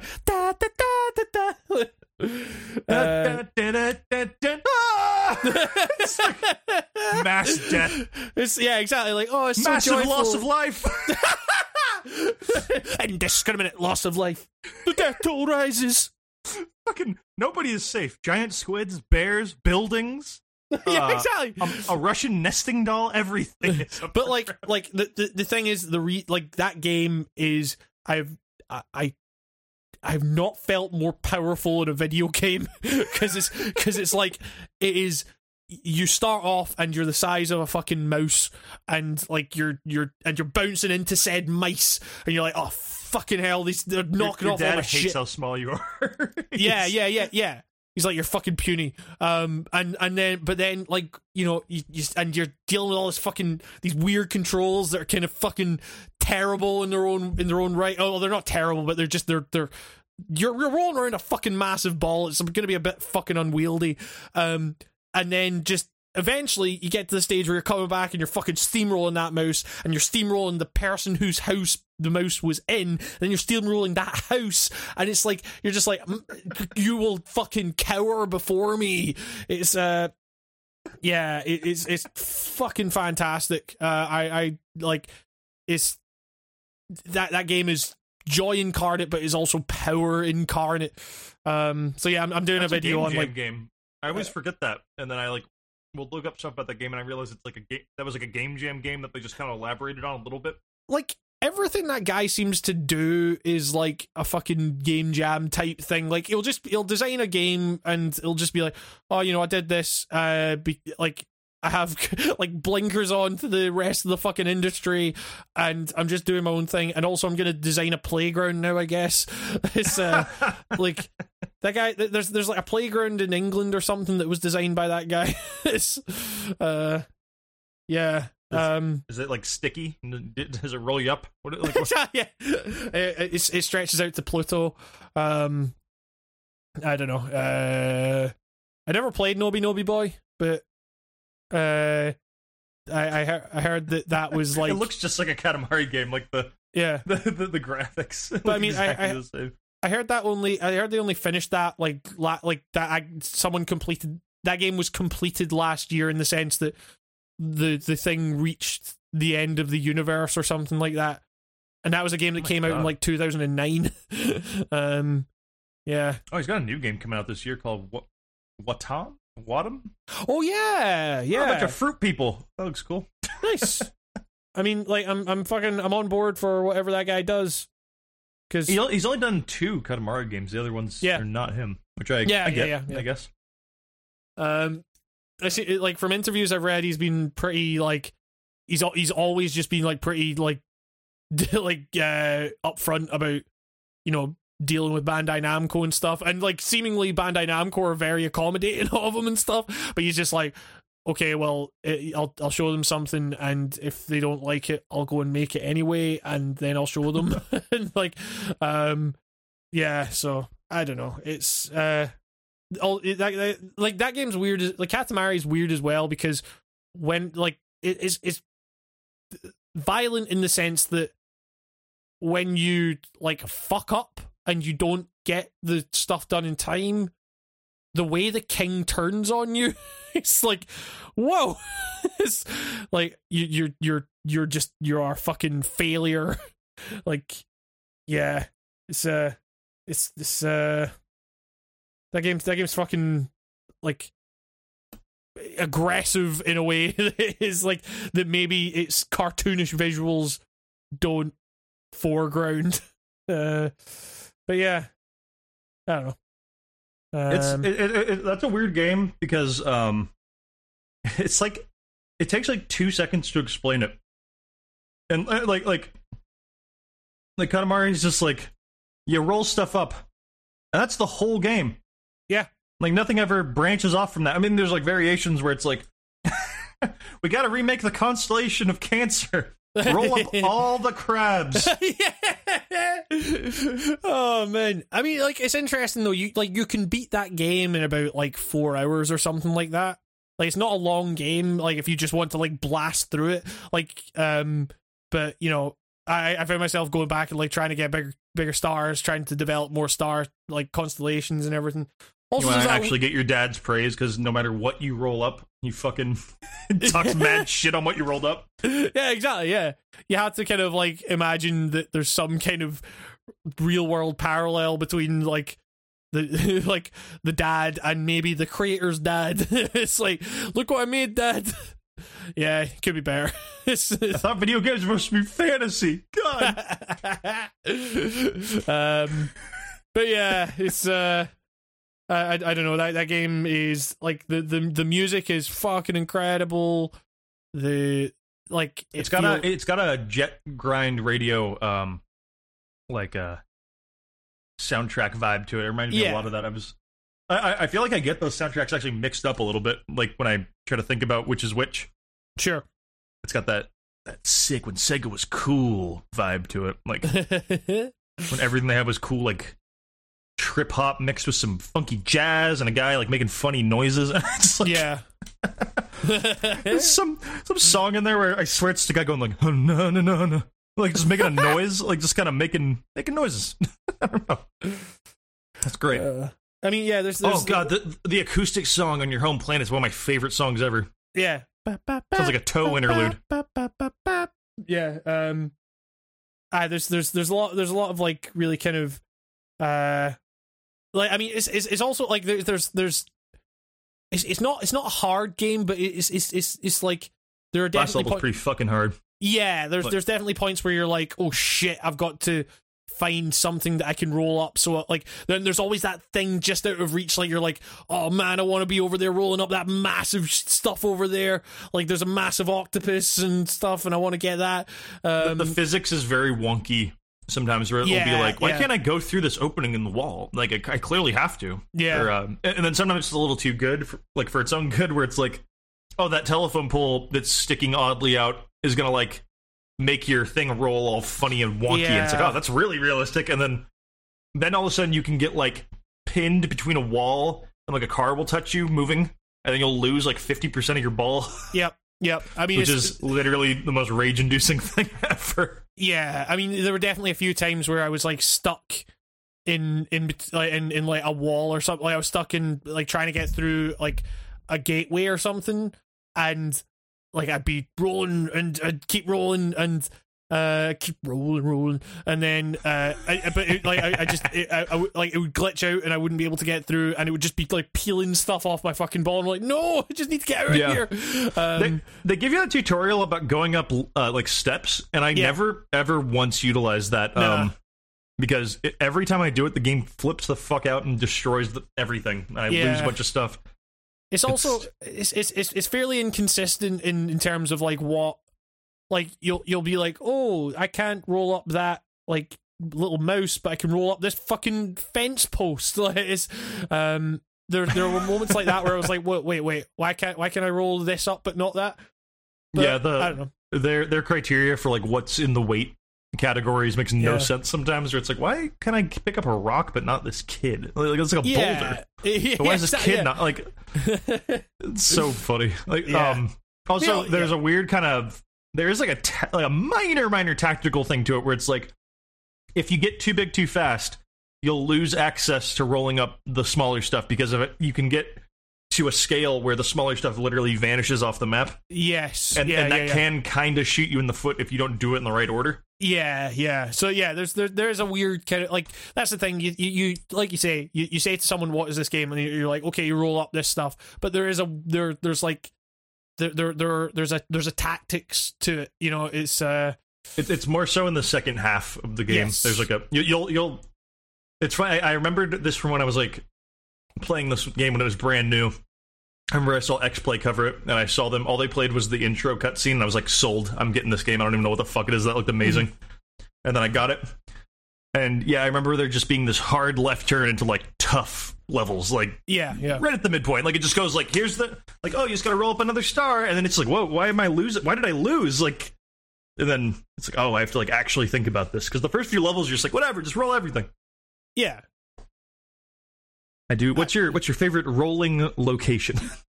Oh, man. I mean, it's all kind of the same location, but like.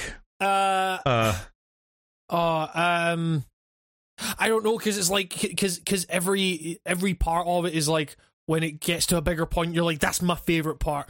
I'm like, when I'm rolling up fucking tornadoes and shit, like I very much enjoy. That was what I wanted from Just Cause 4.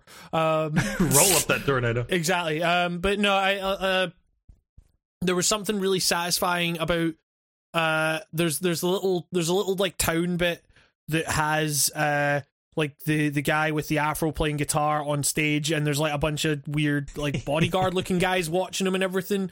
That whole town bit is like really satisfying to like when you get to a stage where those people aren't things to dodge. Like that's like you're like, when you're originally rolling around those parts, like you're like trying to avoid all these different things, but then it just gets to a point where it's like, well, I'm bigger than you. fuck you, like, and just steamroll through it all. Like that town was like really satisfying to do that in. I don't know, how about you? I like the room where the family's like eating dinner. It's like the first area. Yeah. That in the garden outside, or like where you can also like go under the house. I just love that little area. I just like how dense it is. It's so dense. There's like all this little shit in the closets, and like there's just so many items. It's so weird. I mean, what's weird is that they have so many of every item. It's like they have 50 things of nail polish kicking around, and they pick up your shit, guys. You have like a creative, like, man-made line of dominoes and shit all over your floor. Like, what are you doing? Yeah, you got your Nintendo right next to your fucking like loose cherries and stuff like that. Cherries?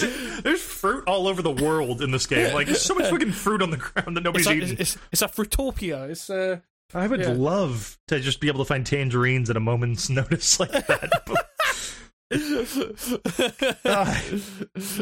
it's great. It really is. Like, it was one of those ones that I kind of picked up and I really couldn't put it down. I was and like, I mean, like, the end credits are literally you rolling up the countries of the world. It's fantastic. It's just how I learned half those countries even existed. Some of those countries I was like, what? That's a thing? I've never seen that flag in my life. Like, this is like, there's a lot of fucking countries in the world. I always forget that. and it's all like, but it's all with the subtitles telling you, oh, now we can work together or whatever.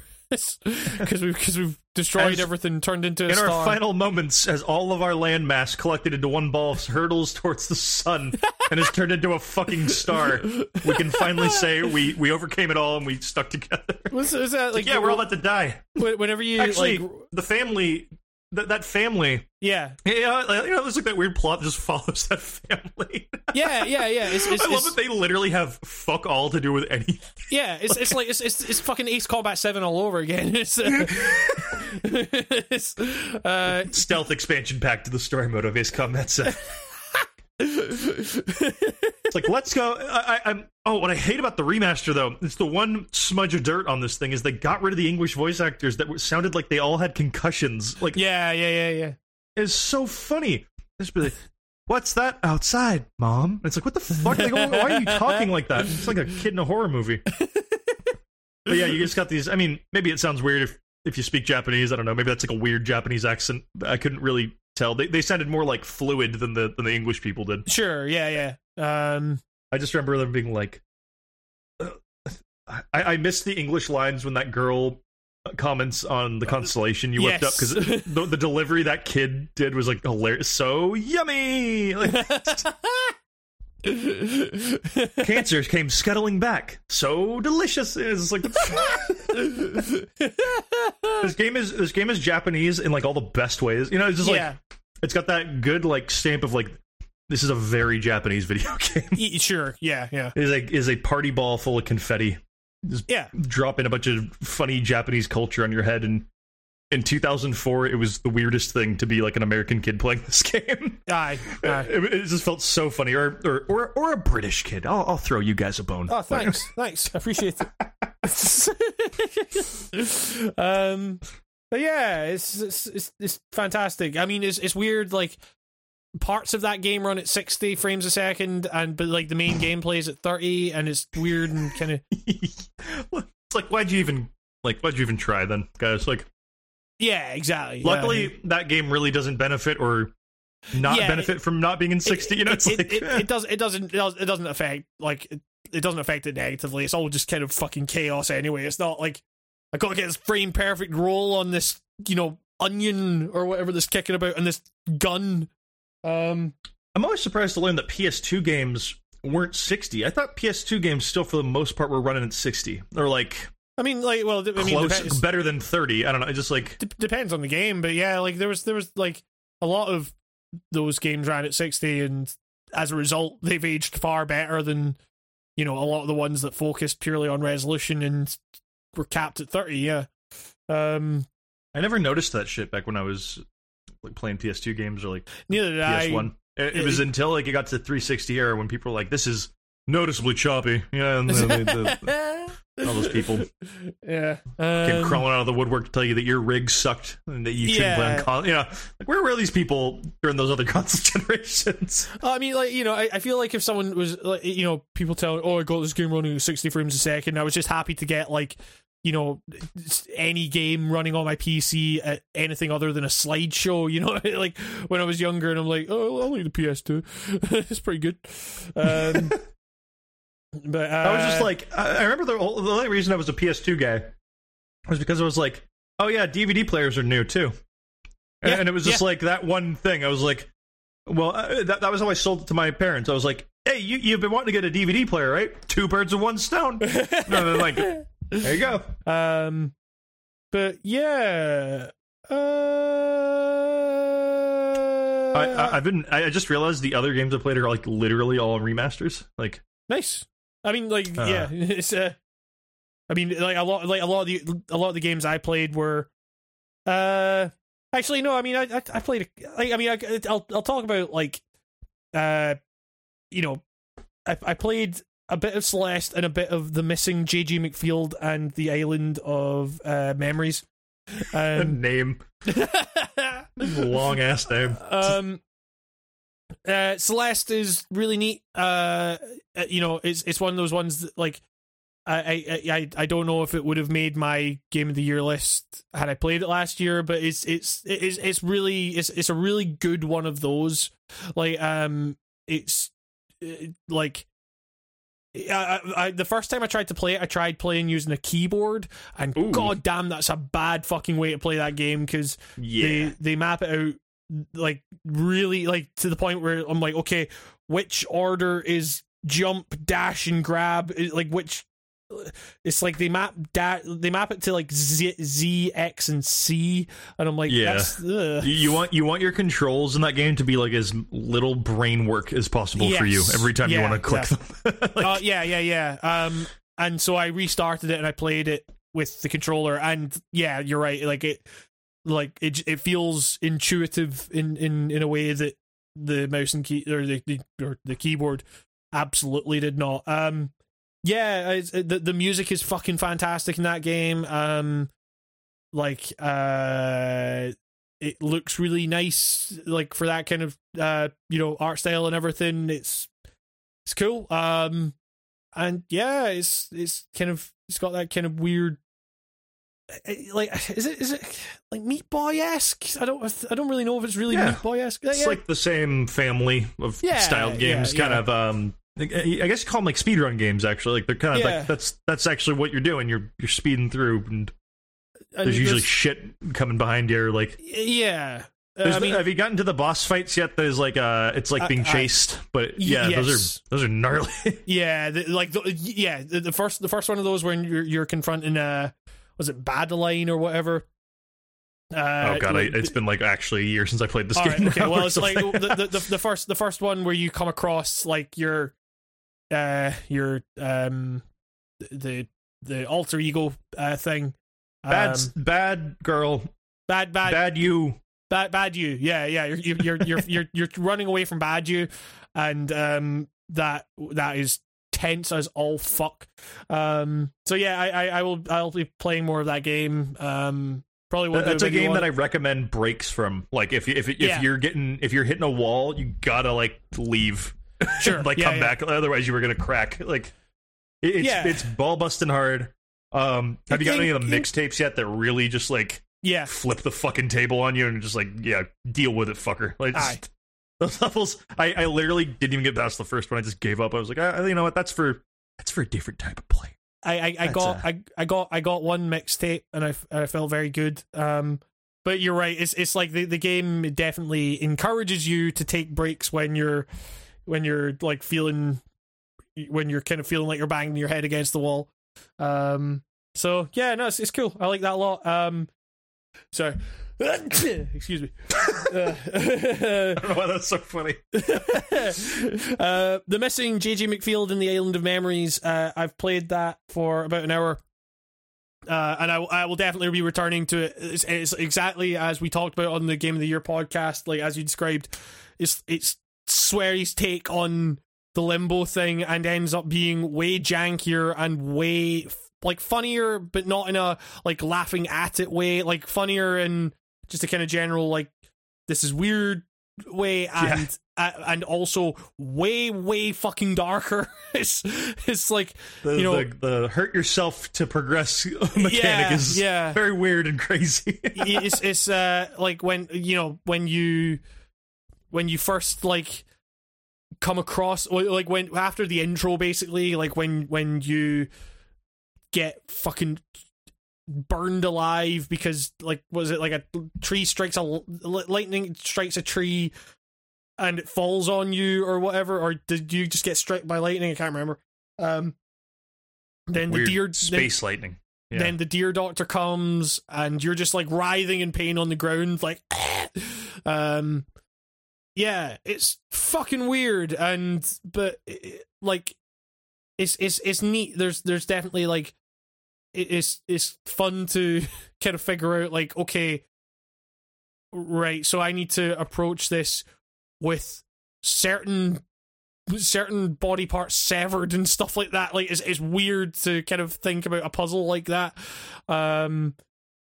But yeah, it's cool, and I like the look of that game. Yeah, I don't know. Have you played any more of that? No, I have literally not. Like, yeah, if you everything that I said in the Game of the Year cast will still stand because I literally haven't progressed. There's just other stuff has popped up, but it's still installed, still waiting.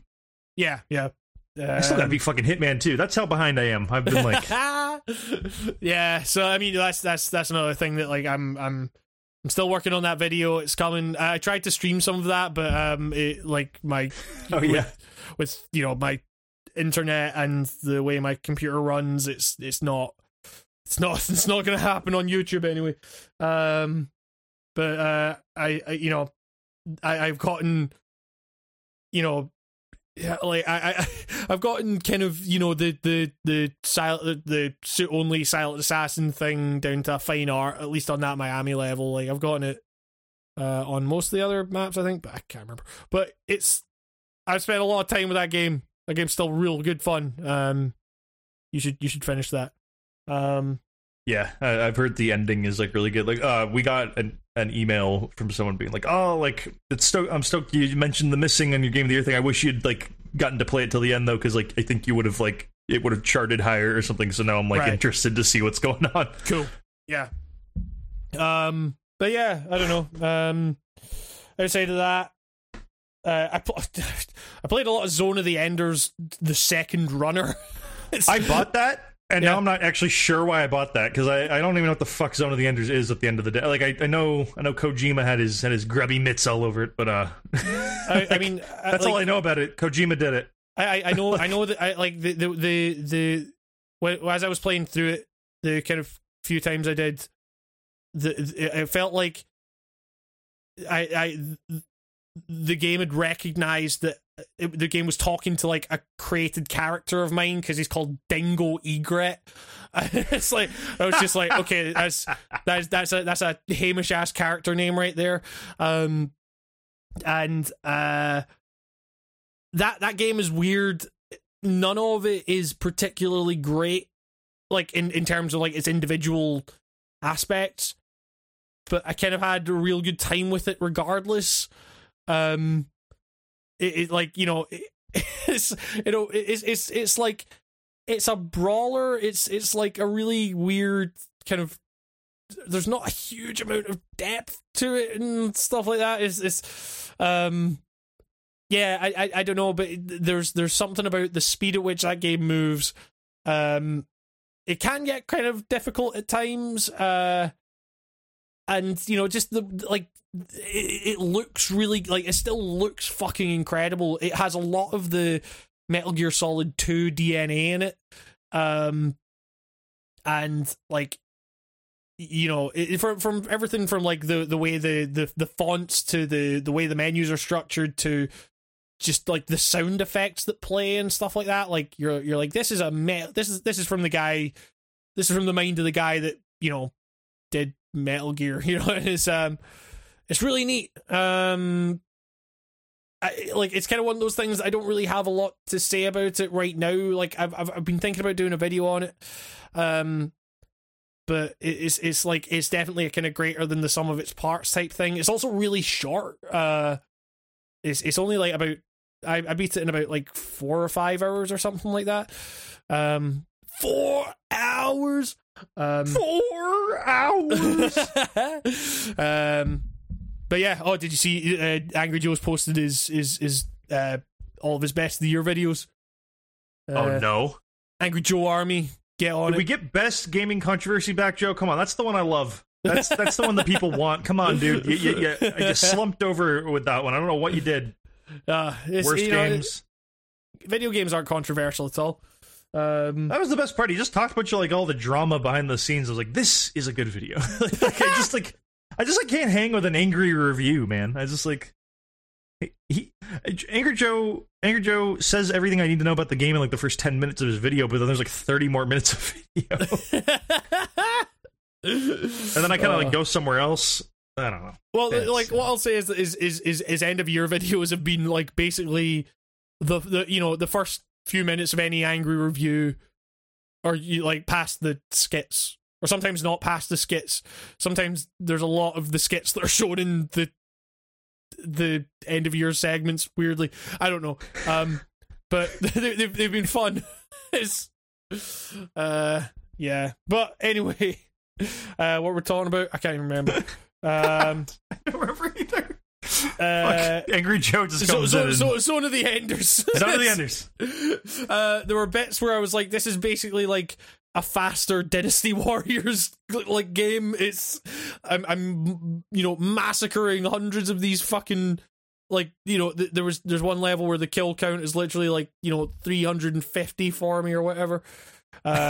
So yeah, it's not the most like it's not going to be the best game you're ever going to play, but if you like the look of those mechs and you like the idea of those mechs moving around really fast and you kind of being in control of it, it's a good game for that. You have to play the first one, because what's the deal with not releasing the first one? So the first one is like apparently a lot more of a slog, in the sense that it's like, so the second one is very like level based, like you progress through a level, whereas in the first one it's like you're kind of hovering above like different segments of a space station, then you're like flying down to like take part in a little thing of combat, then flying back up, then flying to the next one, then flying down, and then doing the like it's I don't know. There's like the weird thing is like the thing with the story in 2 is that like they definitely there are like characters and stuff where they expect you to be like, oh, it's that guy from the first Zone of the Enders game, hooray! But like it meant nothing, and there's like they do all this like they seem to be like aiming for the same kind of like weirdness that Metal Gear Solid goes for, in terms of its this is what it means to be a nation at war and all that kind of stuff, but like the voice acting does not handle that well. It also feels like so you've got like voice acting that's really bad and kind of doesn't know how to read these lines that are pretty weirdly translated. Like in Metal Gear Solid 2, you can tell that like they've had like real good localization teams go over this. Here it's a little bit like it's you start to notice it in the little things where it's like the when you're in the training, it's like it does that thing where the training is structured where you hit the movement section and it comes up with a thing on movement, but it's like I will now explain about it's what is it? I will now explain about the movement to you, and it's like it's a weird way to like structure that sentence. Like, oh, okay, but then it's like there are bits where Dingo really reacts to lines weird and stuff. It's like and bits where like the anime scenes clearly were in Japanese. That phrase is a lot shorter than the English, so they're having to like rush the English, and it's like, you know, don't use those beautiful words about independence and freedom around me again. And it's like as he's getting shot and stuff, it's like what it's something, and it's very, very anime, and the anime looks fucking great. Like the actual anime cutscenes, it's just maybe doesn't have the voice acting or the kind of translation to back it up, but it's fun. It's cool. I enjoyed kind of playing through that. And yeah, it's another game where you kind of end up feeling like it's weird, because at the end, like towards the end of that game, you unlock like a suit ability that means that and you kind of, once you load that save up again, you get the opportunity to go for like New Game Plus, and you can select to start with that suit upgrade. And so like I did that as a kind of test, and like I was like skipping cutscenes as well, and I ended up blowing through about like 3/4 of that game in about half an hour. It's like, oh my god, it's like you know, you can do some fucking work in that game. It's yeah. So I don't know. That's kind of the majority of what I've been playing. Anything else you feel like talking about? Catherine, classic. Yeah. Okay. This is a good game. Yeah. It's very Persona-y, actually. More than I thought it would ever be. I've never played this before. I was just kind of aware of it. I swear I thought it was like a porn game when it first came out. Because I don't know. I remember like the box art, and I was like, that looks like a game that I would never ever dare ask my parents to buy for me. Yeah. Can you buy me the game where you're running away from the women's arse that's trying to eat you? Hey, give me that game. Yeah, the one where the guy's trapped in the woman's cleavage on the cover. Yeah, that one. Give me that one. Like, it's just something. Even at this age, I still can't just walk into a store and buy that. There's just something. Yeah, exactly. Yeah.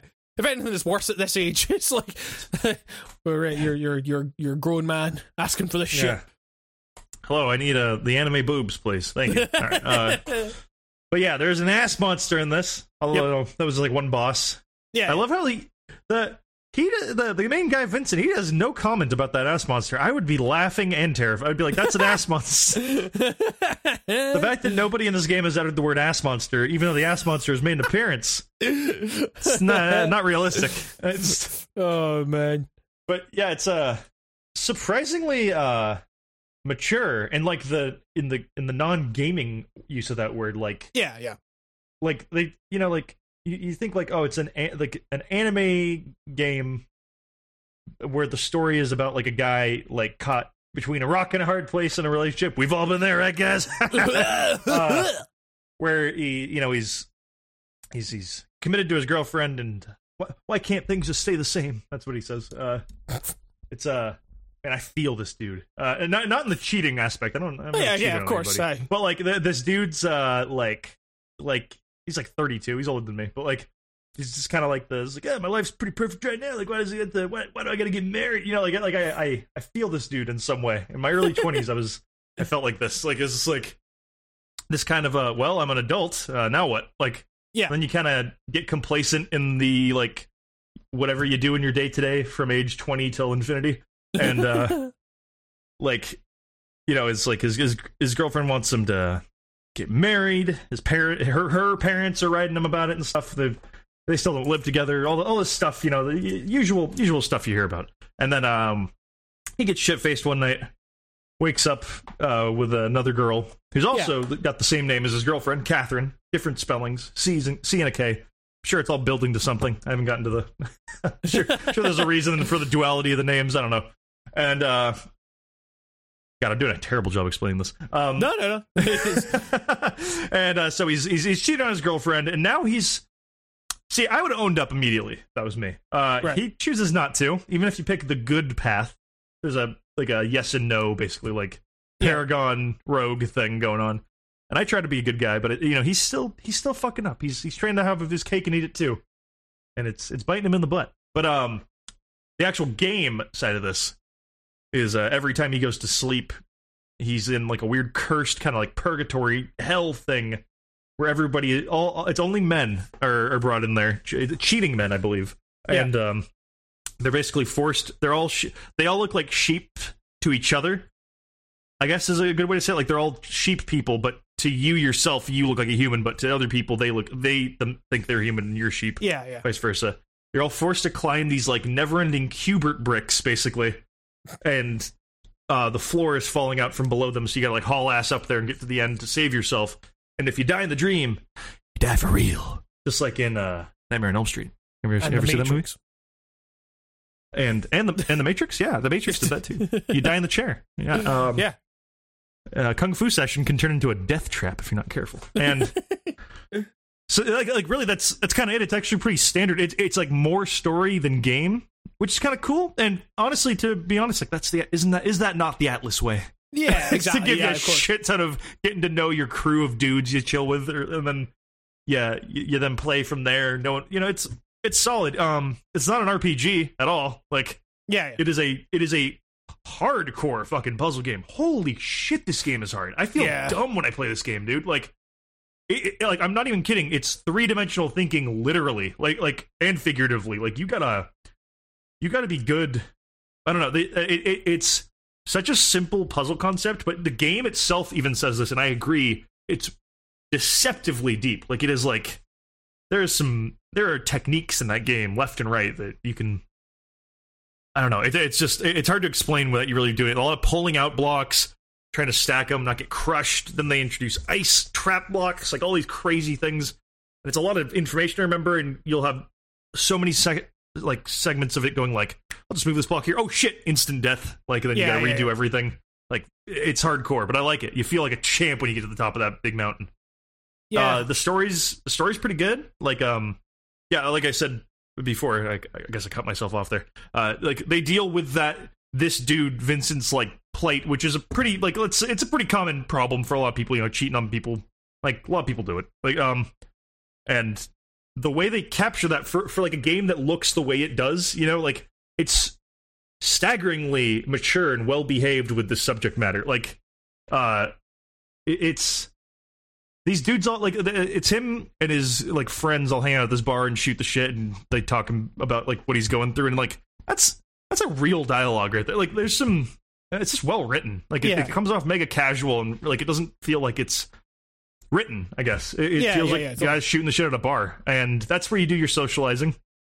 Like, there's always a social aspect, and I believe there's certain people at the bar who you see in sheep form, but you never recognize each other because it gives everybody this kind of retrograde amnesia thing. Yeah. And you see them, and you can, like, if you choose not to talk with them, that could make them not... You encourage some people you talk to, and that could mean that they don't have, like, the morale to keep climbing in the spirit or the dream world. Right. God, what is with Atlus's fixation on climbing fucking towers in a different world? That's like every game. I just realized. Like, literally, this thing's a big tower, and every time you go to bed, you're like, oh, another step, let's go up the tower again. It's like, what the fuck, guys? Get a new thing. Get a new shtick. Seriously, I think this is like Persona 3. That's been their thing. There's a tower. Whenever you go to bed, there's a big tower at nighttime. And then I gotta steal their heart as a cheap thief. There's a catty demon at the top making fun of you. And I've got to confront my true self. That demon? That's actually your repressed sexuality. It's always something like that. It's always some nuts. And then, that demon is your discontent with not doing good in grade school. It's always just like something weird and specific to the character. Man. Yeah, I see the metaphor, and I'm into it. Like this all these businessmen type dudes climbing this giant fucking tower, knocking each other off to not die and fall off of it while being chased by, like, what their biggest existential fears are. Like, that shit is great. Like, I just like it's so on the nose that it's just like, oh, this is fantastic. Like, I feel like it's just, it's like you can read a lot into the gameplay and stuff, like, about what that is representing. You can that gameplay can wear a lot of different things and still check out as far as what the theme, like, you could be running away from problems. You could just be trying to keep your head above water. There's so many things you could read into that. It's pretty cool. It's like oddly genius in a way. Yeah, I mean, I don't know. Like, I played, like, Like, I remember playing that on, like, PS Now or something like that, like, when I had my free trial. And, yeah that game gets fucking hard quickly. So, by, like, the second area, I was dying nonstop. Like, yeah. It's just, you do get, like, a rhythm for it. Yeah. The boss fight stuff is the worst in terms of, like, oh, excuse me. The boss fight stuff is literally like you just doing the puzzles, but there's a monster that can just attack an entire row. And you gotta like duck and shit, and that stuff is almost infuriating. Where I almost actually gave up on this game at one point, where I thought I was like, you know what, I think I might have actually hit the end of the game for me, because I don't know if I can beat this, and then I did it by accident. And I was like, oh fuck, all right, that's strike one. Like in terms of like. It was one of those things where you're like, am I really going to keep bashing my head against this? Or Yeah. Is it worth it? Yeah. But, I did it, and I haven't had a moment like that since, so I don't know. I'm just, like, holding my breath for the next moment. They say there's 8 stages to the tower. I'm on stage 5. I'm so close. I gotta do something. I gotta beat it. I'm interested to see how this story pans out, because I'm not really sure what's going on with the other Catherine. Is she a monster? Doesn't seem like a monster. Kind of weird, though. This story's reminding me a lot of Ace Combat 7. It's where you're caught between two women with the same name. Caught between two planes with the same guns. Vincent, this is why you should never refuel with 2 jets. I don't even know what that means, but I love. Oh yeah, I love that at the end of every segment there's a yes or no basically question, or like, what do you think about this? And then you get to see what the rest of the internet voted on, and I loved that there was one question, and I knew what the rest of the internet would answer, is like, because it's gamers playing this, right? Yeah. So one of them is, are all men stupid? And one choice is that's right, which is what I picked, of course. We fucking are. And then not all men. Oh god! Now, which one of those two do you think was the most voted for? Oh god! Oh no! It's more like, okay, by how much did it win? Look, I actually took a screenshot because I was laughing out loud. I was like, yeah, that's about right. Of course, that's about what I expected. Like 87% there, 90 almost. Yeah, sure, all right. It's and here, I'll just send you a picture of the ass monster, just because you got it. I mean, it's an ass monster. It's really funny. It's really funny. And the incredible Troy Baker is the main guy. Great. Which is funny that I feel like most people be like, that's Troy Baker, and I just went, that's Kanji. And so like, more of that guy's always like, he's good. That guy and Atlas together, like, that's a good combo. They bring out the best in that guy. He's a likable dude. He comes off super cool. Like, just speaking of Troy Baker, I was watching that new season of Baki the Grappler on fucking Netflix. Is he in there? He voices Baki. Oh, nice. That guy's literally every anime protagonist for like the last 10 years. I feel it just feels like you can't get rid of Troy Baker. I was just like, I was like, that guy sounds familiar, and then sure enough, he is Baki the Grappler. That series is real good. Troy Baker's one of those guys that whenever I look up a picture of him, I realize that all due respect, Troy Baker, you look prettier than your voice thinks. It makes me think you're gonna look. If that makes any sense.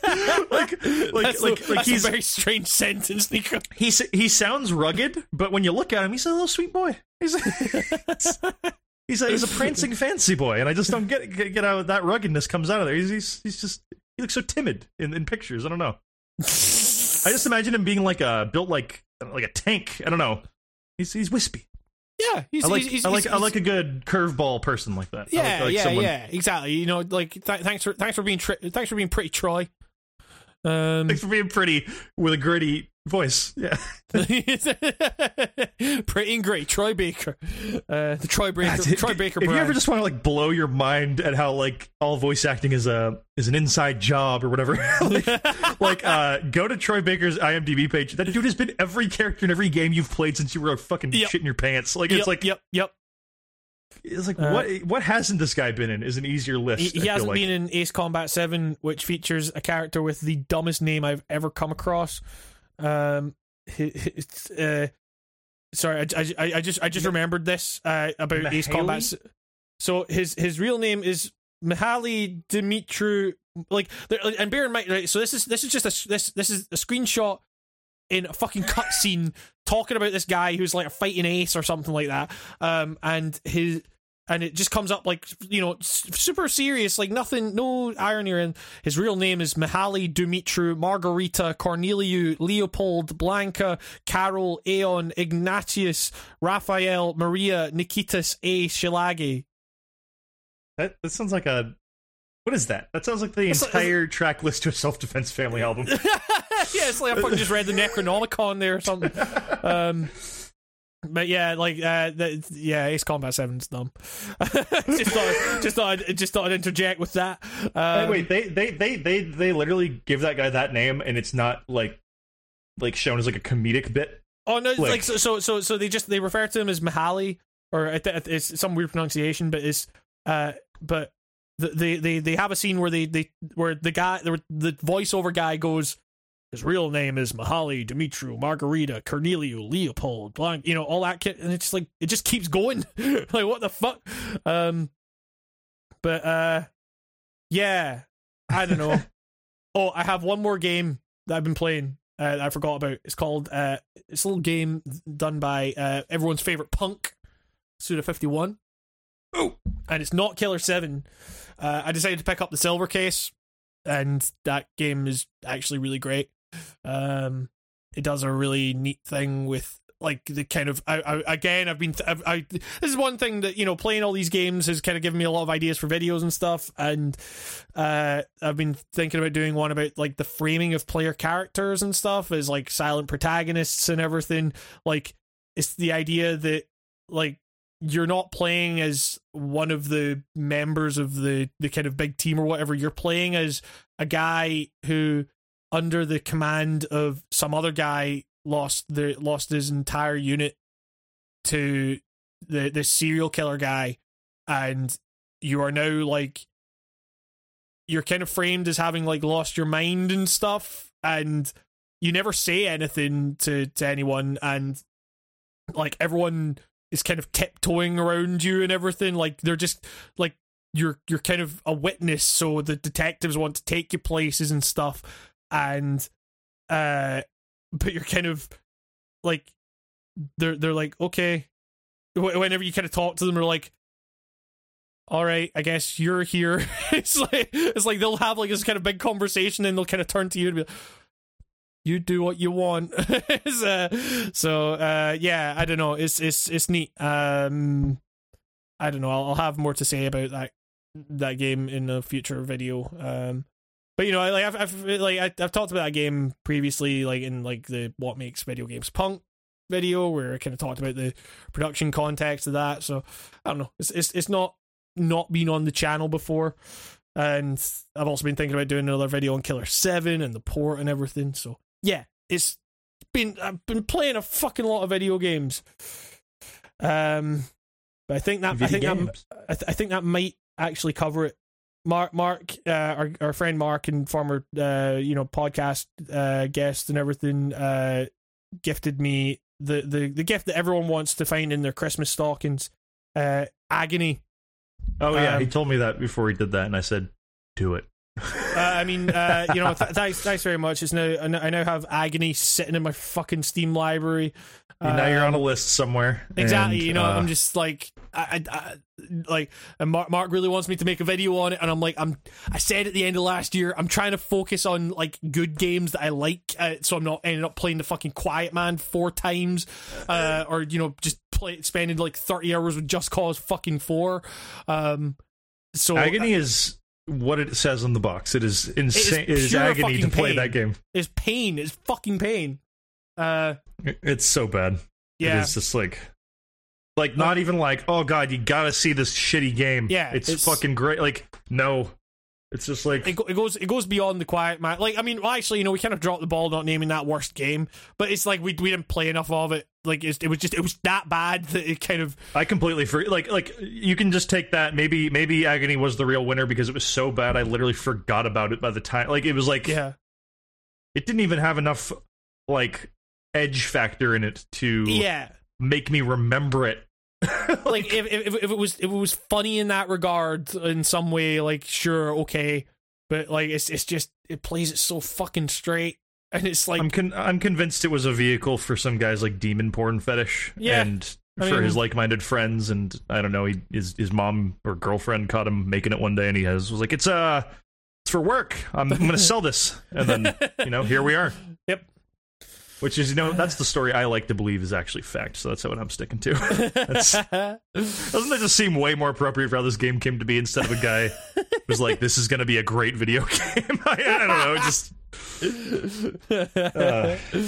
know, you do you, vagina head demon people. I don't know. Was that vagina heads? I don't even know what that was. Like, no.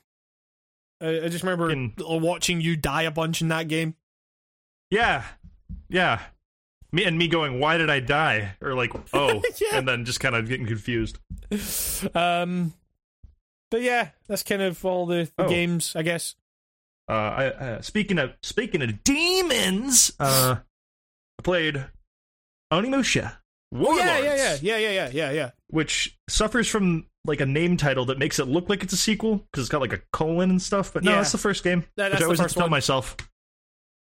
This game has aged wonderfully. It's pretty damn good. I'm glad to hear that. Yeah. I'm surprised. Did this game never have tank controls? I remember it having tank controls to begin with. Yeah. Does it not anymore? So I couldn't even find an option to turn them on or off like you could with other remaster game did this. I think it was the remake remaster. Had you? Right. It started you off by default with like modern control. Like you can literally spin in a circle if you want to. Wow, how far we've come. And and you can toggle that off, which I love to do because I actually I think I've said this in the past, but it's weird that when tank controls were in vogue, I fucking hated them like as a kid. Yep. And now that I'm in my now I'm like an adult and they're like a thing of the past, and I come back and play games with tank controls, I pick them up like in seconds. Yes, I like them. Dare I say, love them. Yes, there's something good about them. They're actually kind of good. Like, in a weird way. You could destroy that argument if you want, but like I just feel like they're actually not horrible at all. Like they're fine. With this, it's a weird middle ground. There's no option to toggle it on or off. But it suffers from keeping you heading north no matter what you're holding down when the camera angle changes. Yes. Yep. So it's like tank controls light. I don't know how to explain it. Wait, you have freedom of movement in the perspective, but if the perspective snaps, no matter what direction you're holding, unless you take your thumb off really quick and put it back on the stick, you will keep going that direction. I don't know how else to explain it. It's like so you're saying that there aren't tank, so there's no tank controls in this remaster. Yeah, and it doesn't look like there's an option to turn them on or off, which leads me to believe, was it always this way and I just never noticed? I gotta also stress that my history of Onimusha is like, I rented it once, played it for a day and a half, and then like gave it back to Blockbuster and just kind of remember thinking it was cool, but I got too scared of the first boss. I seem to remember the first, like, it was the third game that didn't have tank controls. Maybe it was the second. Like, I don't know. I gotta look that up now. It's like not a big deal. It's just like I was like interested to find out. I was like, did Onimusha or did I? It's like a Berenstein Bears thing where I'm like, was that always like that? Or? Yeah, I'm fairly sure the first one had tank controls.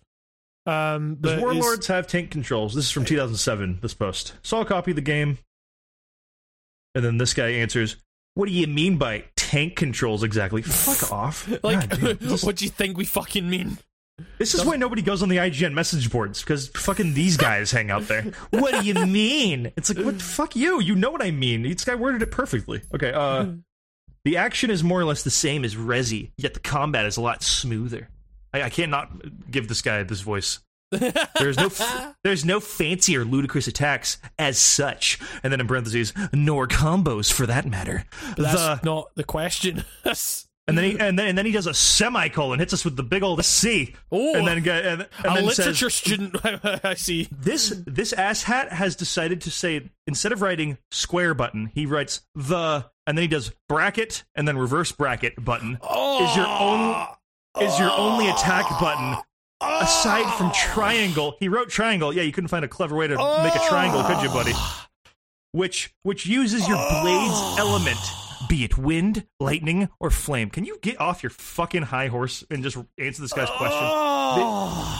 The analog control is brought in for Onimusha 3, yet 1 and 2 are D-pad specific. So basically, this guy just listened to himself talk and didn't actually answer the fucking question. Like, yeah, it's like, he fucking, like, was asked, like, so, are there tank controls in Onimusha? And he just answered, Onimusha, or literally Oni Warrior, is a series of video games by developer Capcom. The series makes use of the historic figures that shaped Japan's history.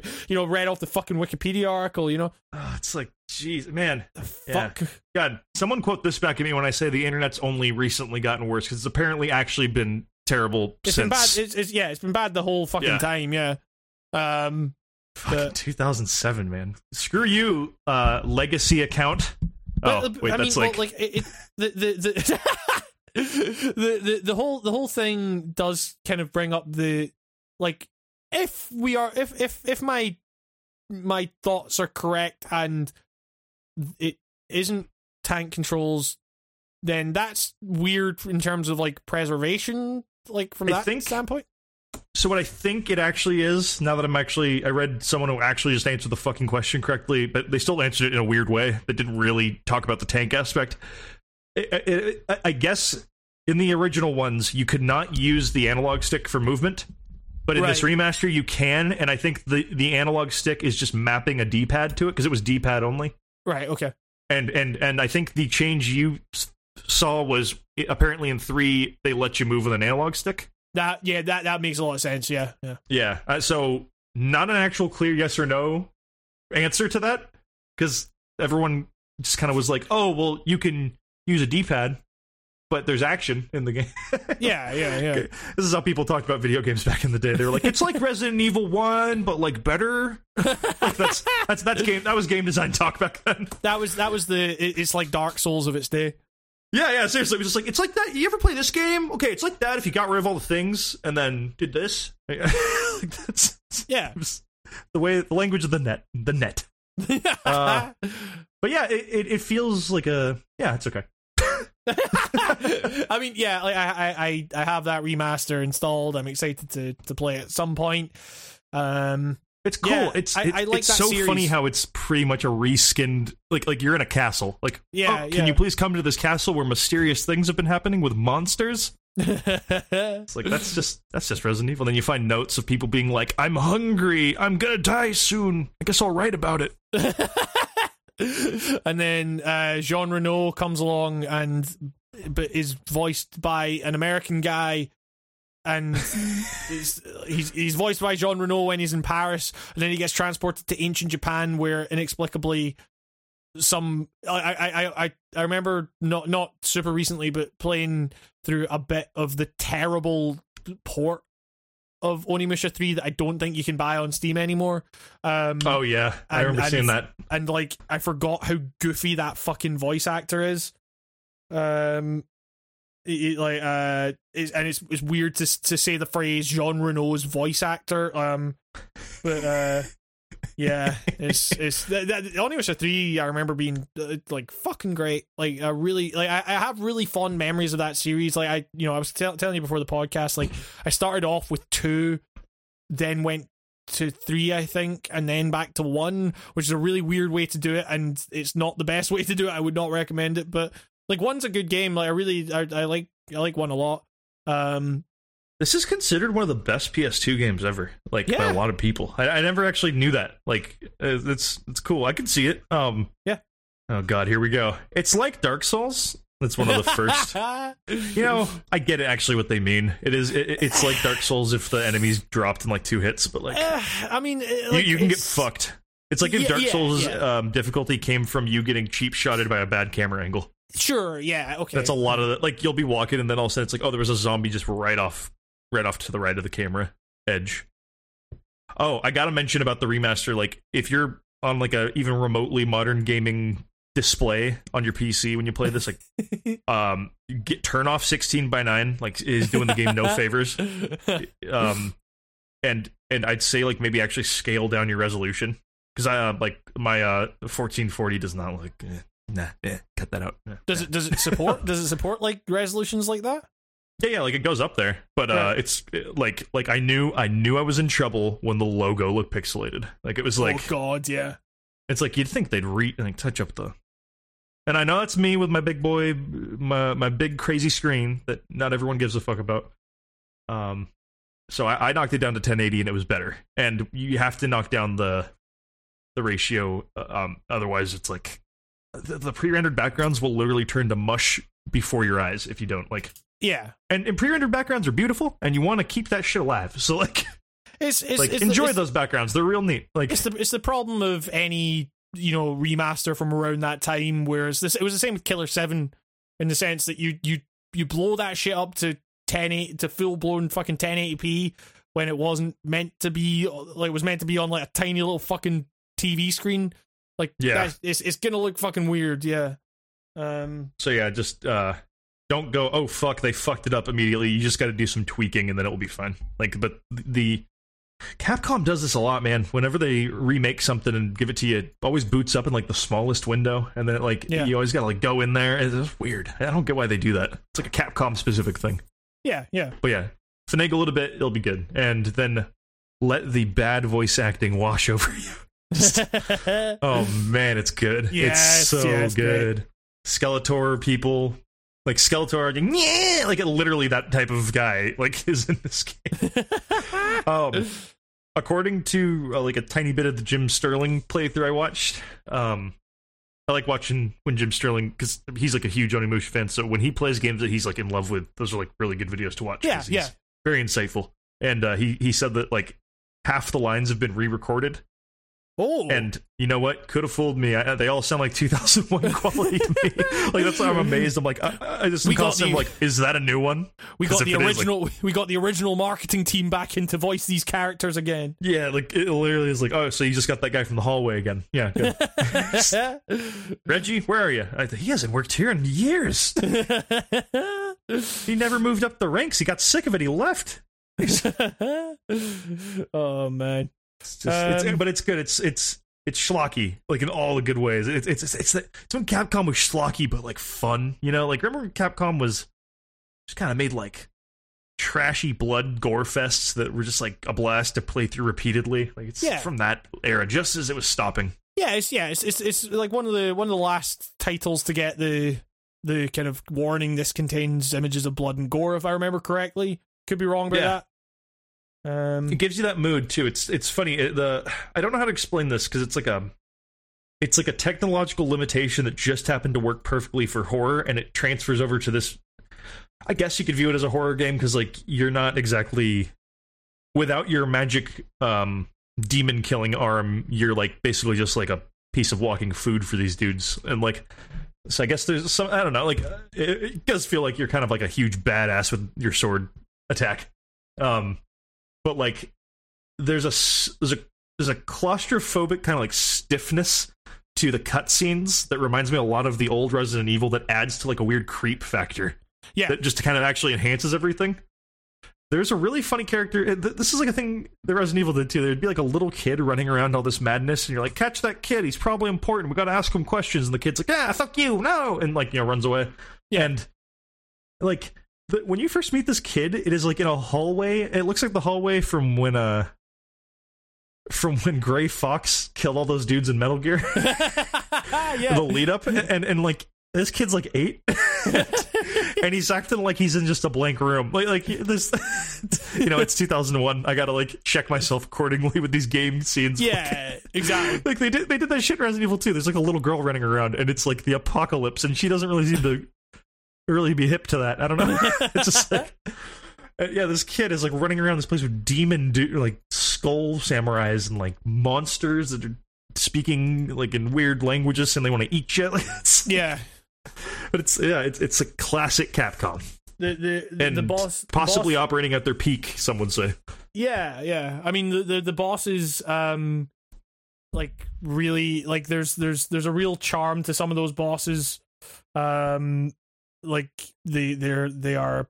I don't know. I mean, it's I'll say that I mean, again, I said it to you before the podcast, but the intro to Onimusha 3 is like still up there as like one of the best video game intros I've ever fucking seen. It's like it's the one where Samanosuke infiltrates a big old demon like elephant Lord of the Rings looking fucking thing, and takes out a bunch of demons, and like there's all this soaring music and stuff like that. It's fucking great, and there's like weird kind of claymation almost looking things when they're animating the big bird monsters that are eating the demons. It's great, still fucking good. Look up the Onimusha 3 what was that one called? I can't remember, but the Onimusha 3 intro on YouTube and you will not be disappointed. But yeah, I'm excited to play through that remaster. God damn, the monster design is so cool and varied and very like unique. Yeah, it's like it's bizarre that this series just up and stopped. Oh and this is for sure. Like, okay, yeah. I guess we just saw before we recorded this. Like, we looked up the last game that came out. It was like a Farmville thing. Onimusha Soul. It's it looked like a fucking like idle game. Yeah, like with a farm that you have to take care of. That apparently you can't download anymore. Yeah, so that's I don't know. Hopefully, it's all looking up get for this Onimusha. Game. Maybe God, imagine this game with the RE engine. That thing would be sick. Oh man, yeah, like kind of like RE2 fucking remake style. Yeah, holy shit. The graphics with some of these monsters would just be like, that thing is disgusting. Like, it would just be so cool. And like slicing through it all, like holy shit, yeah. This game is ironically like leaps and bounds gorier than any of the Resident Evil games at the time were. Like, and this is like an action game. It feels more like it's got more in common with Devil May Cry. Yeah. Which I don't want to be wrong here, but I want to say that,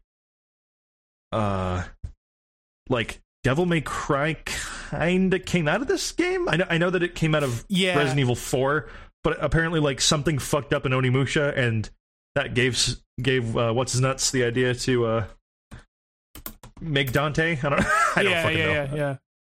Yeah. I'm looking up the Capcom database page for Onimusha Soul. It was only released in Japan and is available both in online browsers and mobile phones in 2012. It was also released in PlayStation 3, also Japan exclusive in 2014. Following the same story as the Onimusha series, the game envisions the Japanese warring states where players can play as one of Oni, Human, and Genma to lead heroes or swordsmen into the field of battle. Characters. Capcom characters. You've got Tron Bonne from Mega Man Legends. You've got Dante, Trish, Lady, and Kairi from Devil May Cry. You've got Nina from Breath of Fire. Sylvia from Beautiful Joe. Tessa from Red Earth. Devil Lot from Cyberbot's Full Metal Madness. From Street Fighter, you've got Ryu, Sea Viper, Rose, Kami, Ibuki, Ingrid, Sakura, and Chun-Li. Like, you got characters from Darkstalkers, Quiz Nanero Dreams, Rival Schools, Resident Evil, Ace Attorney, Okami, Sengoku Basara, and Gotcha Force. And if you want to play all of those characters in this weird fucking Farmville thing, I'm going to see if the original site still works. No, this website is for sale. So that bodes well for the future of Onimusha Soul. Okay, I found. Okay, so Onimusha, Devil May Cry is not based on Onimusha bugging out. It's that they put juggling, like the juggling, when you hit a guy in the air, like in Tekken. Yeah. They put that in Devil May Cry because there was a bug in Onimusha where you could juggle people. And they just saw that and were like, that's cool, we should put that in Devil May Cry. That's a cool thing. That's a goofy tidbit. I knew I read that. I remember reading it's like, wait, Onimusha also made Devil May Cry? Like, I love that Devil May Cry is like this hot dog of a game made from different scraps of meat, and it's just like so weird. That all turned out okay for it. But yeah, go buy Onimusha Warlords. Tell him you want a new one, because I you know what, I'm gonna play the rest of these after this. I'm into this. Like, I slept on this series for sure as a kid. I would have loved this. Like, it's cool. It's neat. Well worth getting into. There's like a little like trap scene where you and the ninja lady you hang out with have to like run through this thing while you're like trapped in a cage, and there's like a series of levers, and it's like this puzzle where you gotta like, you pull a lever and then you hold the lever, one character, and they run ahead and grab another lever, and one of them can hurt you and one of them like leads the way. It's like a neat little thing. Just they do puzzles so much cooler than the old Resident Evils did. Yeah, there's like such a varied amount, and I don't know, it's cool, and it's everything's smoother, so like the backtracking isn't as rough because it's your dude can like sprint. There's no walk animation for him. He literally can only run, and everything's faster. So it's, I don't know, if you want to play one of the best PS2 games ever, apparently, check that out, kids. Yeah. It's I like it's kind of baffling that it's not really had the kind of the remaster treatment sooner, because like you would expect like at least 1, 2, and 3 are the ones that everyone liked, but I mean 3 you're probably dealing with kind of weird rights things with the likeness of Jean Reno and shit like that, so I don't know. You could just put any guy's head on his head. Like, exactly. I'm just any old French guy, and now I'm in Japan and I'm talking American. Yeah. That's how that works. That's how time travel works. You get your wrong accent in a different time period. But yeah, you been playing anything else, or is that? Okay. This will take 2 seconds. I played. I got a Super Mario Bros. Wii U Deluxe for the Switcheroo. Electric Boogaloo. Also featuring the Luigi game. I don't fucking know what the game's called. Nintendo, you gotta chill on your like remaster names. You guys suck at it. Like, get the word U out of there. We never want to see that fucking letter ever come up next to any of your video games ever again. I think we can safely say. Like, seriously, fuck that game. No, actually, don't fuck that game. It's fine. It's new Super Mario Bros. Yeah. You go find a review of the Wii U version. There you go. Like, that's, I mean, it's the same game. They added Toadette, and Toadette can turn into Peach, which is basically easy mode, because they have like insane better recovery from falling down pits and stuff like that. It's Mario. This game's hard though. Pretty though. It's got like good backgrounds. The other new Super Mario Bros. Games were kind of like bland. Just looked like someone looked at every world from Mario 3 and just kind of DreamWorksed it, I guess. You know what I mean? How like everything just kind of looked like this like safe, like, cute thing. Last level I played was that famous Starry Night level where the background looks like a Van Gogh painting. Oh yeah. That looks amazing. Like, it's just like a good looking game. It's just more of a testament to the fact that so many cool things were wasted on the Wii U. Yeah. Like just little neat things people never got to see because this console sucked so hard and tanked and didn't fucking show itself for what it was. But yeah, don't pay $60 for that game. That's all I gotta say. Yeah, I mean, I was thinking, oh, do I want to pick that up? And then I saw the price and I was like, I do not want to pick that up. Oh, that'll be discounted heavily. I guess in a sort of quasi micro return of news, Nintendo put like almost all their stuff on Humble recently, and so maybe Nintendo will finally discount digital things for once in their fucking life. Jesus. Well, I mean, that's weird because that's also just a US thing. Oh, that's right. I hope they're testing the waters to make that international. Yeah, but if you guys want some cheap Nintendo games, I'm your guy. Other people in other countries. For an inflated price, of course. Yeah, exactly. Yeah. It's, Nico, imports Nintendo games and cigarettes. Yeah. What you really want, let's be honest. Yeah. But yeah, that's all. Cool. Sweet. Well, with that out of the way, I mean, I don't know. Is there any news worth talking about, really? I mean, well, the Activision Nintendo's Bungie thing. on Humble. Oh yeah, Activision Bungie. They did that. You know, this is great because I'm like, Bungie is a good developer. Like they have a level of polish unseen by a lot of people. Yeah, and that's cool that they're finally broken free. Might actually get me to actually play Destiny 2, depending on where they go with that. And whatever the next game is, I'm there day one now, because I'm interested to see.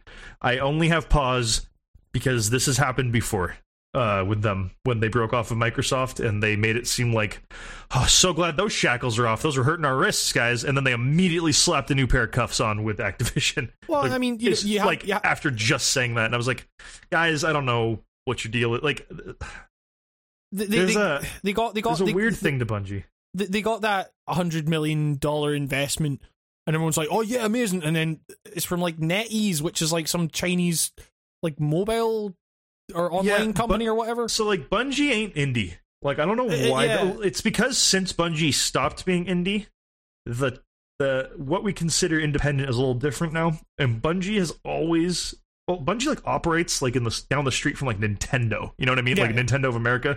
They're in like a good spot. Like they got a lot of talent. So they've always had like a relationship with they had a big relationship with Microsoft for like all of the 2000s. Yeah. And it's like clear they took some talent from Microsoft with them and vice versa or something, because there's like a non down to earthness to them. Sure. I guess is a way to say it. That's kind of a clunky way to say it, but like, Bungie acts like your homie, like in terms of like being an indie developer. You know, it's like, hey, like I'm just like you, but they're not, are they? They go like, and I'm speaking like figuratively, not like literally. The people who work there do this. Like, it's like your friend who hangs out with you and it's like, yeah, I'm just like you, but they go home to like kind of a huge house. Like, you know what I mean? Like yeah. Like, they made Halo. Never forget that. It's like Michael Jackson coming off a Thriller a few years later, and he's like, I'm just like you guys musically, and it's like, nah, you're not, man. Like, you know, like you're in another tier, and you're not indie. Like, I know it's like splitting hairs, but like there's a disingenuousness I feel the way they present themselves that way. Like, I think it's more of like they're like that to the people who work there, where it's like they're a big company that has like barbecues and they're very friendly to each other. But like, I don't Bungie ain't our friend. Like, I guess. Well, I mean, it's no corporation. They're totally is your gonna link friend. up with someone big. I don't like they don't seem to be comfortable being alone out there, even though they could totally do it alone. Like, it's crazy. I will never get the logic, because I was like a huge Bungie fan. Like, and it felt really stupid of them to like. Be like, yeah, we're free, we can do whatever we want, we're coming off of Halo, we can't use the Halo IP, but that's fine, we were sick of that shit anyways, what's next? We can do whatever we want and people will eat this shit up. And then they signed up for like a 10-year imprisonment with Activision. It just seems kind of weird. And then they, like, of course they were like, oh, this was a bad idea, like 8 years into it, and they jumped out, somehow took Destiny with them. Amazing that you guys did that. It's pretty crazy. And then I'm just like, okay, now who are you gonna shack up with now? Like, I hope you learned your lesson, because you lost a bunch of talented people with the Activision hookup. You remember that shit back at the beginning of Destiny? They lost Marty O'Donnell. Yep. They lost what is his name? Frank O'Connor. They lost, although I think he left before, but like 343 people got a lot of Bungie people after the Activision thing the first year or two in. And I was just like, like, don't do that again. Like, don't do that. And I don't know. I got no faith. I'm an angry man. I mean, it's just like, you know, the thing is, the further you get away from like the company's, you know, magnum opus or whatever the fuck, like, you know, my problems with Destiny were not like Destiny 2. Like, I got tired of that game long before I came across any of the weird kind of corporate bullshit.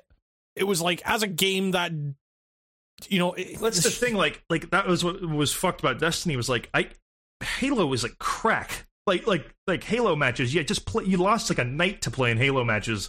Yeah, because they were just so addicting, and you didn't need a like pretty armor monetization hook. And it just felt like Destiny was built around, let's break these fuckers down until they just out of desperation spend real money on this. And it's like, okay, like I know that wasn't Bungie. I mean, they probably they said okay with it, but it's like, what are you gonna do? Stand up to the people, the big studio killer publishers that can exactly eat you alive, and like, you know what I mean? Like, you know, they were held hostage in a way, but like, yeah, the game. That's why I feel like I might actually not come back to Destiny 2 because like Destiny 2 still feels kind of like a rotten apple to me. Like, it's the first outside bite is pretty sweet, and then you get to the core and it's like, oh god, this is mealy as shit. Like, I hit that wall so hard. I know Forsaken is apparently like a turnaround for some of this shit, but like, it's so far into the game, and they also want you to like buy your way there if you don't want to play your way through. And I do want to play my way through because, like, you know, I don't know. I don't want to give this game any more money. Like, I guess it's just a weird thing. I'm conflicted. This is great news for Bungie, no doubt about it. I'm just like, I saw what happened last time you guys did this, and I don't trust you, I guess. and I only like this because I care about Bungie. I like Bungie. I moderated their forums in high school for a little bit. This is how much I like. But like, Bungie was neat. There was a sweet community thing, and it kind of just felt like out of nowhere they tore it all down and said, "Papa Activision." Like, it's just like, it was weird. It was weird. It was just kind of weird how it all. They had like a bunch of fans in the palm of their hand, and they kind of just like let it all slide out. It was weird. They lost people like me, and I'm the one you want. I'll go nuts. I drank so much fucking game fuel for you guys. Like, seriously, you don't know. I poisoned myself for you. I banned so many people, spamming, trolling. I did the works, and just come on. Do it for Nico, guys. Give Nico the $100 million. I'm trying to think of like an example of like the cohesion between like the Bungie website and the Halo games at their peak in like 2007, when they had like your account, you could upload like videos to your little MySpace profile you had there, like you made in Halo, and it was this great thing. You could share maps online on this website. It was this fucking deep, tight ass community that had like eulogies when prominent members like passed away and stuff. Like, it was a big fucking thing, and like, they let all that dissolve when they did the Activision thing, and like, which is ironic as shit because Destiny is more like an MMO styled thing about making little communities you roll around and play the game with, and it's like, you had that with Halo, and you didn't incorporate it correctly into Destiny. I don't know. Something has happened. There's people, like, new people have gotten jobs there at Bungie. This turned into a Bungie rant. I don't know why, but it did. I just like, I don't Bungie know. Rant. I guess this has just been bubbling away at me for like a decade and a half. I don't know. After Reach, I was like, what's going on here? What's going on? What's the deal? What is so this? I'm happy for you, but I've also known, like, you crashed my car once, Bungie. I don't know if I'm going to throw you the keys again. I don't know. Oh man. But yeah, I guess with that, fucking gives a shit about, no one cares about news. But the nudes. We should just post our nudes in audio format, and then that's the new segment. But yeah, where do we go from here? Yeah, I was gonna say, I was like, what's the next step? I forgot. We've like, it's been so long since we shortened the podcast, but then after that, it didn't feel like it because we then disregarded that new rule because we had our big hubba bubbas. I don't, you know, the head honcho casts, the ones that actually. The moneymaker casts. The ones that pay the bills, you know, the ones making so much money that get the most clicks. Yeah, exactly.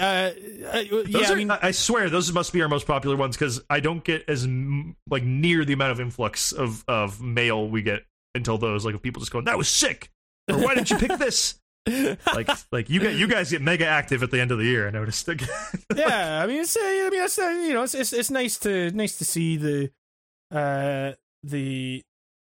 community gather round. I mean, you know, I think this might be the podcast that pushes us over 100,000 downloads, which is fucking crazy. Can't wait to get my golden play button. Yeah, exactly. Like iTunes, where's our button? Yeah, the iTunes Old Music Note Logo Award. Do they even use that anymore? What the fuck does I haven't been on iTunes in probably 2 years. I don't know. Yeah, exactly. Yeah. Spotify just fucking dunked on those fools, man. I was just I never looked back. But yeah, I don't know. Yeah, any questions? I had it open and I clicked right off it. All right, sorry. This comes from David. It's a two-parter. Hi, one David. for me, one for you. Question for the podcast for Hamish. All right, you're up. Okay. Get ready. If you were going to write a book, what would the book be about? Oh shit. Yeah. Because you mentioned this before the podcast that we got a question like that, and I was like, I don't know what makes me more qualified to write a book than Nico. Yeah, how come am I not smart enough to write a book? Exactly. I studied this shit, Nico. Okay. I don't learn good. Is that what you're trying to say? Yeah. Huh? So I'd write a book about Donald Duck's descent into despair, his spiral as he consumes so much duck liver pate on these Jacob's crackers that he loves so much. He loves the crackers. What? Wait. Sorry, you gotta start. What? Because there was it was a callback, Nico, to the hilarious bit that we did earlier on. It's always funnier when you have to go back and explain the jokes. Sorry. Just totally I just knifed your beach ball there. It's all right. If I had to write a book, I don't know if I that's the thing, if I knew that, I probably would have at least started writing it by now. He's writing on games. You think he would have already written a book? Exactly, yeah. Phony. You just make a black little tabletop book that's the logo, writing on games, same font and everything, and then on the inside it's literally just your scripts. Make a quick book. You see, I don't know, like if I was to like write an autobiography there. No, I wouldn't know. I'm not a fucking narcissistic.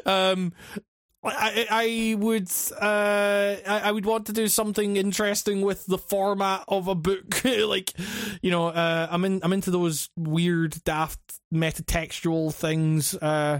So like Lou Reed when he wrote a poem in a spiral, and I was like, "Whoa, yeah, this is next level." Yeah, exactly. Then no, more like Lou Reed when he collaborated with Metallica, and he became a table. He became the table.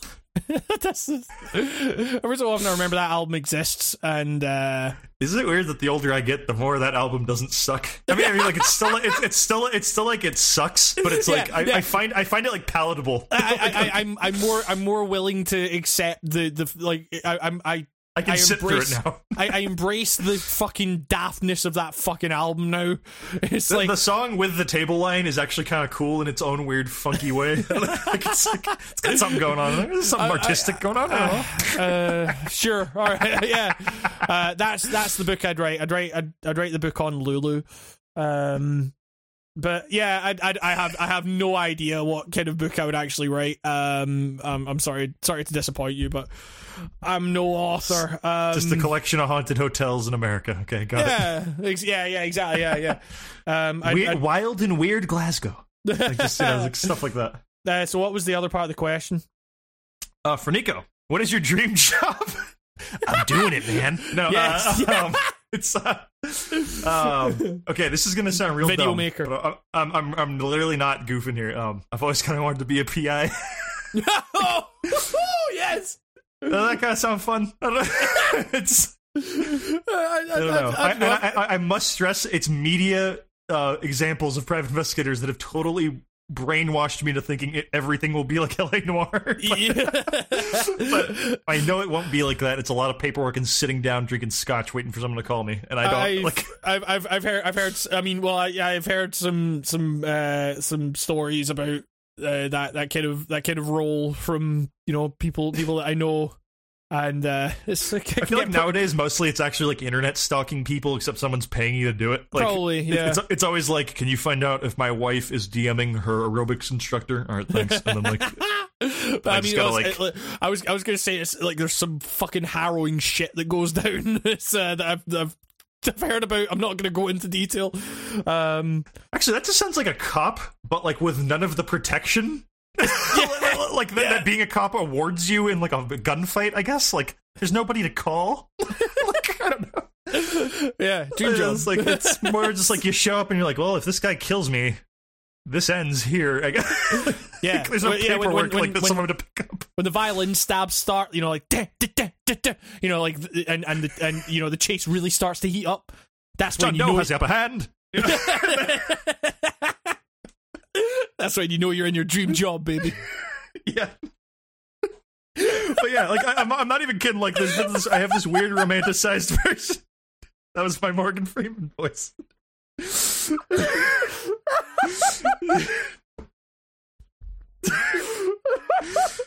Oh fuck!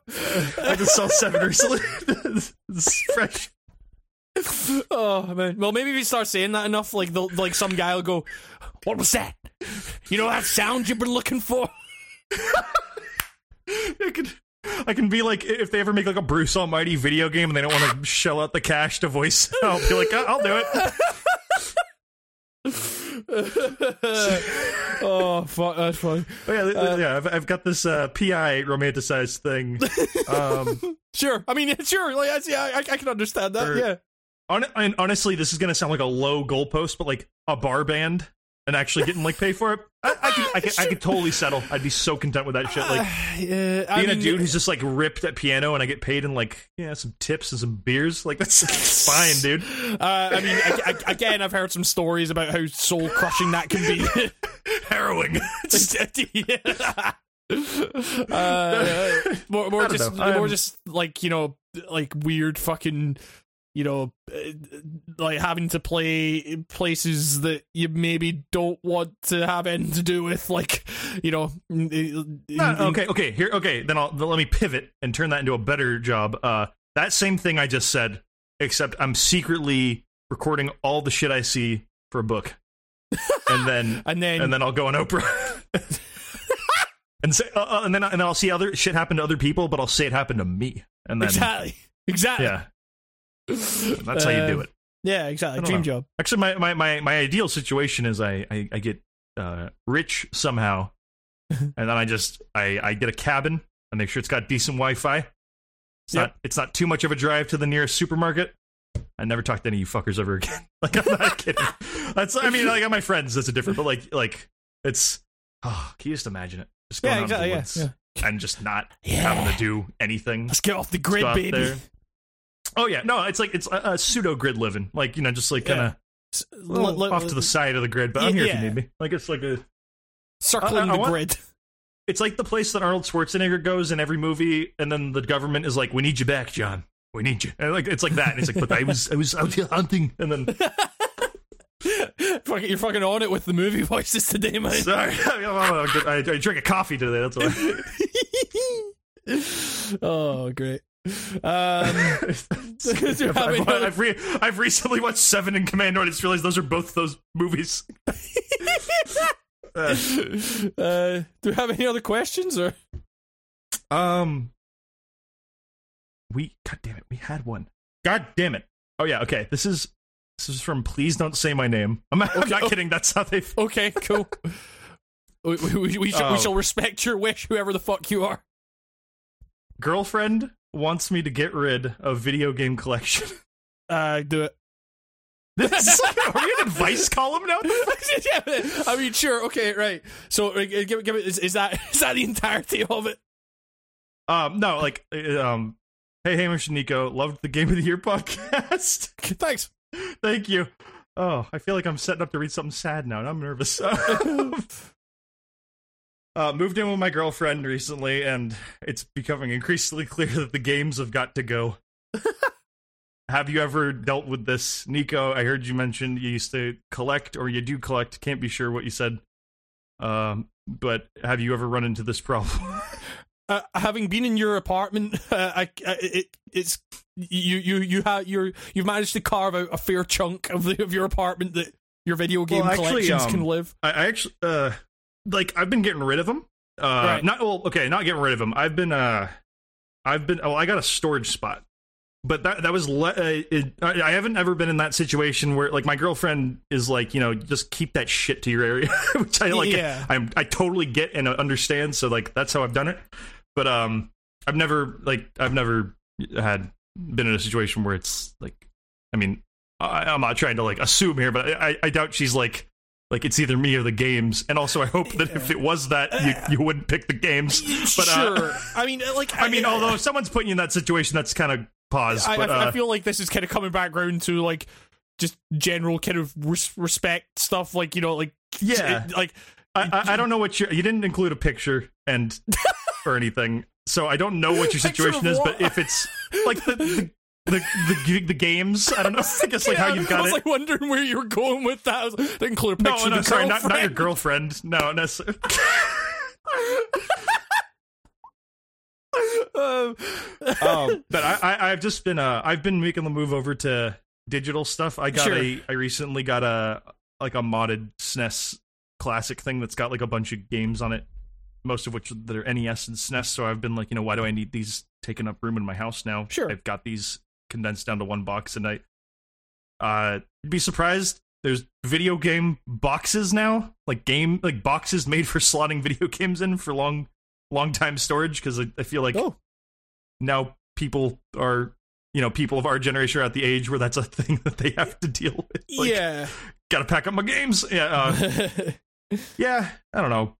I mean, like it comes back around to, like I say, like the idea of like the games are a part of who you are. That should be respected on some level, but also, you know, don't like if your games are taking up space in her place that, or wait, has he moved into her place? I can't remember. Like, we've moved in together. Like, I think you should be having conversations with each other to allow each other to kind of express yourself in your living space in some way, and some compromises might have to be made there. Maybe, you know, like as much as you might want to hold on to these games and stuff, if it's causing consternation in, you know, your relationship, that should come first. Like, don't place games over your relationship. But also, you know, that, like, if that's something you feel strongly about, you should have a conversation at least and make sure that those feelings are respected, and before coming to a compromise. I'm actually wondering, did you and your girlfriend recently watch the Marie Kondo show? I'm now actually wondering, because like a lot of people are hot and throwing shit out right now, aren't they? Like in the last couple of days, all the fucking I noticed a lot of like business. people. Yeah, like, I'm now wondering, like, maybe she got inspired. I don't know. She's like, yeah, you know what? Your fucking video games are taking up too much fucking space. Do these bring you joy? Do these bring you fucking joy? You piece of shit. Oh man, yeah. I've held up games and actually thought that to myself. Like, this is. Does Battle Lacrosse actually bring me joy? Does the quiet man bring me joy? It's taking up space in my Steam library. Yeah. I don't know. I've kind of hit this weird thing where I'm like, I want actually less shit in my life in general. That was before Mrs. Kondo came on the scene with her hot takes about folding and shit. But I hit that a long time ago. It's like stuff. Like I've been shedding stuff left and right. I actually literally just yesterday tossed out like a bag of stuff, like just like donated it. Exactly. Just like go to Goodwill. Great. This does not bring me joy. Yeah, take it from me, Goodwill. I like having stuff, but like cool stuff. Not a lot of stuff. I don't know. It's yeah. I mean, it's nice to have stuff around you that you both find practical and, you know, gives. I mean, there is the idea of, like, you know, I'm not saying, like, you know, don't break up with your girlfriend because you're a fucking preservationist, like, but, you know, there is the idea of like just throwing out your games or whatever, like selling them. There is an aspect of like, what, like, if we're moving purely digital, then that comes with all those preservation questions and stuff. But I'm gonna guess you're not like the fucking Video Game History Foundation here, and like your girlfriend hasn't moved into the fucking museum and said, "Clear this shit out of here." Like, I'm guessing that's not where you're at. So like, I will say, not as much of a worry. If you have to end up getting rid of them, don't give them away. Sell them. You'll make some bank off of it. I don't know what the extent of your collection is, but like, and also that'll score you some points on the other end of this. Exactly. Like, I don't know. Exactly. Yeah. You can take her out for a nice meal. That'll be great. Yeah. Oh, dude. Dude. That's a gnarly move right there. I got rid of the games like you wanted, and now I'm taking you out with the cat. Oh. Yeah. Fucking yes, man. Best fucking boyfriend. Do it. Use discretion. I'm not a perfect. I'm not a perfect partner. But I don't know. That seems like a win-win in my book. Just keep in mind this is the Writing on Games cast, not Writing on Relationships cast. So yeah, but I mean, that's. I mean, just be cool. Like, just like have that conversation with your partner. Like, respect each other's desires to express yourselves in your living space or whatever, and be willing to compromise a little bit, and also make some fucking dollar off it, and treat your partner to a nice cooked meal. Wait, no, you didn't take them out. You could pocket the cash and make dinner. That's another. Cash and just buy our fucking roast chicken or something. I mean, if you're living together, I got you this ham. This was paid for by video games. If you just can't bear to throw them out and you want to have your cake and eat it too, you could always buffer this situation with saying that you're in talks with the museum about them taking it off your hands, but it's going to take some time. Now, I'm not saying you should do that, but if you're... Don't do that. If you want to go the non-Paragon route here. Yeah, exactly, yeah. Do what video games taught you. Yeah, see, you learned it from the good old ME. So,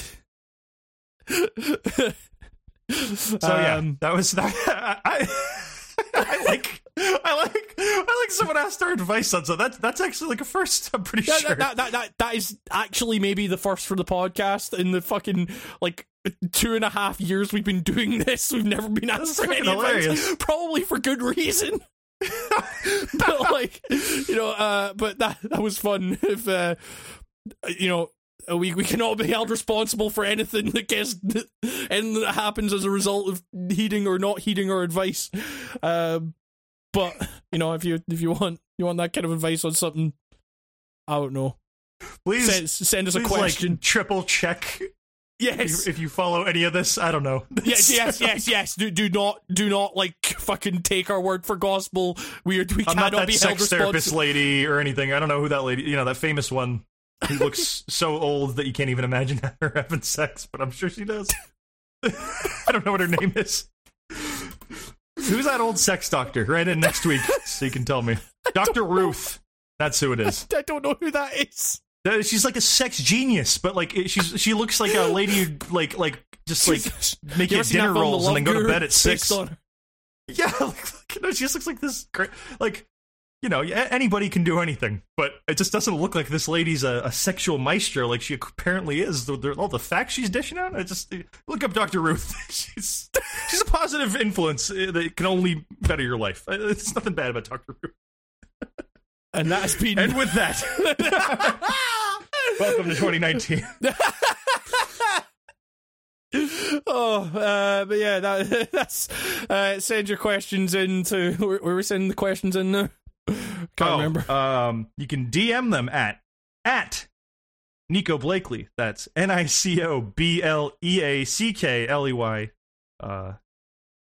That's I don't know. Twitter. Yeah, it's better to email me at Nico@writingongames.co.uk. Yeah. Sounds so official saying that. Exactly. You too can get some bad advice. Yeah, exactly. Yes, we must stress this wholly. Treat your partner with respect. Do not take her advice as gospel. Yeah, you gave us very little to work with. He who must not be named. I don't know. Yeah. But yeah. I feel that's pretty decent advice. Talk to your fucking partner and be ready to compromise on some shit if you feel it, so that you can both express yourself in your living space. I think that's all right. It's a give and take thing, and nobody said it was easy. Exactly. Just like no one said the Writing on Games cast was easy. And as such, we must depart this podcasting realm for another week or 2 or 3. I don't fucking know. But yeah, that was fun. It was good to get back into it and not do it for fucking 7 hours like we did before for the new year. Like if you missed it somehow, we put up fucking 12 hours of Game of the Year podcasts in the run up to Christmas. But yeah, it's a new year, new me, new podcast, same podcast really. But yeah, Nico, where are the videos? I've been filming. You been filming? Yeah. What have you been filming? My ass. No, just I got some stuff in the works. I'm getting ready. Nice. It's still going along. You thinking about getting into streaming again anytime soon? Yes. I've got a Taito stream that I just need to got a thing with a practice space coming up, and I need to figure out when my weekly schedule that will go in, and then I'll insert the streaming schedule then. But I did a vote thing 2 weeks ago on what the game was. We're gonna be playing Liquid Kids. Great, that classic. Yeah, classic. Liquid Kids. Maybe we'll play a game called Growl. Little Crazy Balloon. Maybe some Violence Fight. These are all real games. Violence Fight. Violence Fight might be the greatest video game title I've ever encountered ever. Violence Fight. That's band worthy. That's grindcore band worthy. That is just... Oh man, it's like calling a game Think Puzzle. Think Puzzle. Growl. Growl. Yeah, that sounds fun. As for me, I've got a couple of videos coming up before the end of the month. Probably another video pretty soon after that. The Hitman video is on its way. It's taking a while, but it's a lot of words that I'm trimming fucking down. I'm trying to get back into streaming again more. There'll be a couple of written things going up on the Patreon that patrons get access to. That I'm working on. Yeah, it's a lot of stuff I'm working on at the moment. It's a bit hectic, but it's coming together. So yeah. Do your taxes if you haven't already and you live in the UK. I don't know how US taxes work. You can get them started now, but you ain't gonna get your refund back the way you usually would if you did it early because of someone shut us down. Oh shit. So I mean, you can do it now. Yeah, you know what? Fucking do your taxes too, Americans. You might as well, right? Go Ned Flanders on that shit and just do it right now. The government is so great over here as well now. It's so a perfect opportunity to pay them and do your taxes. But yeah, with that, that's another piece of life advice in this podcast. Respect your partner. Respect your partner. Do your taxes. Yeah, come on. We're all in this together, and come on. We want schools to stay around. Come on. Exactly. Yeah, it's pretty good. We need them. But yeah, with that, I've been Hamish Black. That's been Nico Blakely. This has been the Writing on Games cast, and we will see you next time.